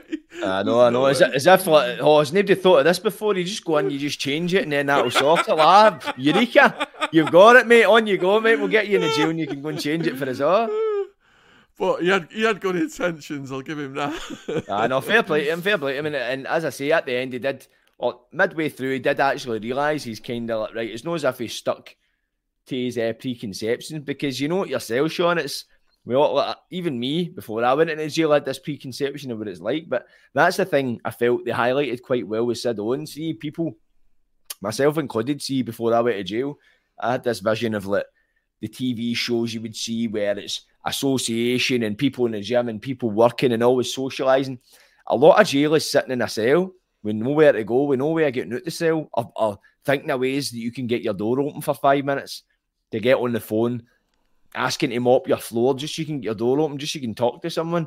They highlighted that quite well. We said it's like you don't actually realise that when you see people doing like 10, 20 a year, they're doing a lot of it just in a room when they wait to leave it. Yeah, I thought Hitchens said some silly things in the class about the green. He said every terrorist has been on the green. I was like, oh no. And then Chet just walks out. I don't know, because see, the thing is as well, they cut a bit of what Chet went through him, man. Chet went through him with a hot iron. Because Chet's obviously got a CBD company, but he did not take well to that at all, man. One of the best bits was when Chet was telling his celly how to make a shank, and he's like, get him in the eye. Got my retina. And then he's got him practicing on the wall. See that thing with Shet and Neil as well, man. See Shet and Neil, they couldn't have picked people that are more chalk and cheese. You've got Neil, he's a farmer, ex-Tory MP, he's an older man, and Shet, obviously Shet. But when they first get padded up, I think Shet was giving him a hard time at first, but then I think Shet started to warm towards him. Then, as I say, became quite protective, but they're actually quite friendly now. They're in good terms, which is a crazy thing. See things like that, it's like you couldn't have planned that to happen, but it's just one of the unlikely things that just happened as a result of this. Chet contacted me a couple of nights ago. He's doing an event actually, 12th of January out of London, and I think Dwayne, the guy you mentioned on the first night who smashed the door, he's going to be Tony. Tony. And it'd be good if you could get Hitchens and Neil to go as well. I think that'd make it. I think really Neil might be turning up. I don't know about Peter, but I don't know if he's unless there's plenty of security so he can start talking about the green. You know what I mean? They've invited me to host it. I'm also going to be hosting Michael Francis in Glasgow next year. So come along, man. We can have a chat. Yeah. Nice. I'd be up for that. Portland. Whereabouts in Glasgow is it? So I don't have the information in front of me, but it's doing really well. I think Glasgow, he's doing 15 gigs across the UK. Mm-hmm. And I think Glasgow is the one that's selling the most tickets. Is it, eh? Yeah. Big fascination with the old school mafia in Glasgow. I love a bit of mafia up in Glasgow, not on top of it. No, definitely. I'll pop along to that. Is the date's been released for it yet? When is it about? Yeah, it's on Eventbrite if people want it. I'll put a link in the description box. It's on Eventbrite if people want tickets. For Michael Francis, as portrayed in Goodfellas, he was characterised.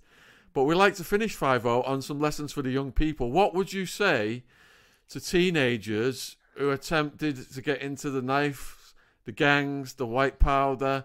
Have you got any advice for them about the consequences? Aye, man. It's not worth it at all, man. See, knives, if you want to get in a fight, go to a boxing gym. You'll get plenty of fights in there. Day Muay Thai, day kickboxing or something. You'll get all that angst and energy out, and you'll develop a certain level of respect for your fellow human.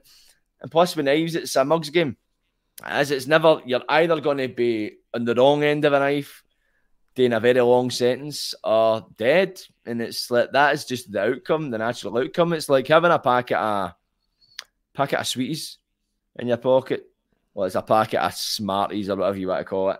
It's like, if I'm hungry, I'll naturally go and make myself a nourishing meal. But if I'm hungry and I'm outside and I've got a packet of sweeties in my pocket, I'll go into that pocket and eat the sweeties. If I'm angry and I've got a knife in my pocket and I'm in a fight, very easy to pull a knife out and stab somebody.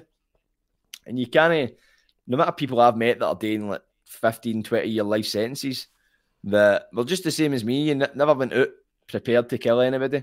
Never prepared to use a knife, just had it on them in the wrong place at the wrong time, and they're wasting a good portion of their life with it. It's like, find a purpose, man. Find a passion in life. It's like, and if you don't know what your passion or purpose is, try something. Try something that might interest you. See if you don't like it, you can say you tried, and that's what life is. Life is a cocktail of experiences. So choose the positive ones, because I can tell you, jail is a lot of sitting about like somebody has pressed pause in your life. The world goes on without you. You just stop in time. Your body ages, but that's it. You don't achieve nothing. You just sit there stuck in the sand whilst you watch your family get older, your friends go out and mature, achieve things, man. And it's just a horrible, depressing existence. And I was one of the lucky ones. I done 4.5 years all in. And to some people, it's a long time, but it is a fair bit of time. But I feel as if it could have been much longer if I was a bit more unlucky. So, take it from me. You know what I mean? Do something positive with your life. You'll never regret it. Well said, man. And yeah, that's really important to point out. Like, you did 4.5, but when you were involved, that knife could have done some damage that killed that person, and you'd still be inside there right now. So people have got to realize it's just playing the lottery, innit? The people who are in, the people who are out. If the damage is done and they die, it's all over for you. There's no way around it. So, and it's too late by then. You can't go crying to your mama. So basically, what for the people who've sat here for the last 3 hours and listened to your story, which you've told so well, a huge thank you for spending so much time with us. Thank you, mate. Where can they find you on your socials and support you and watch your podcast, etc.? So if you want to get me on TikTok, my username is at Fawaii, FAWAII_HIVO.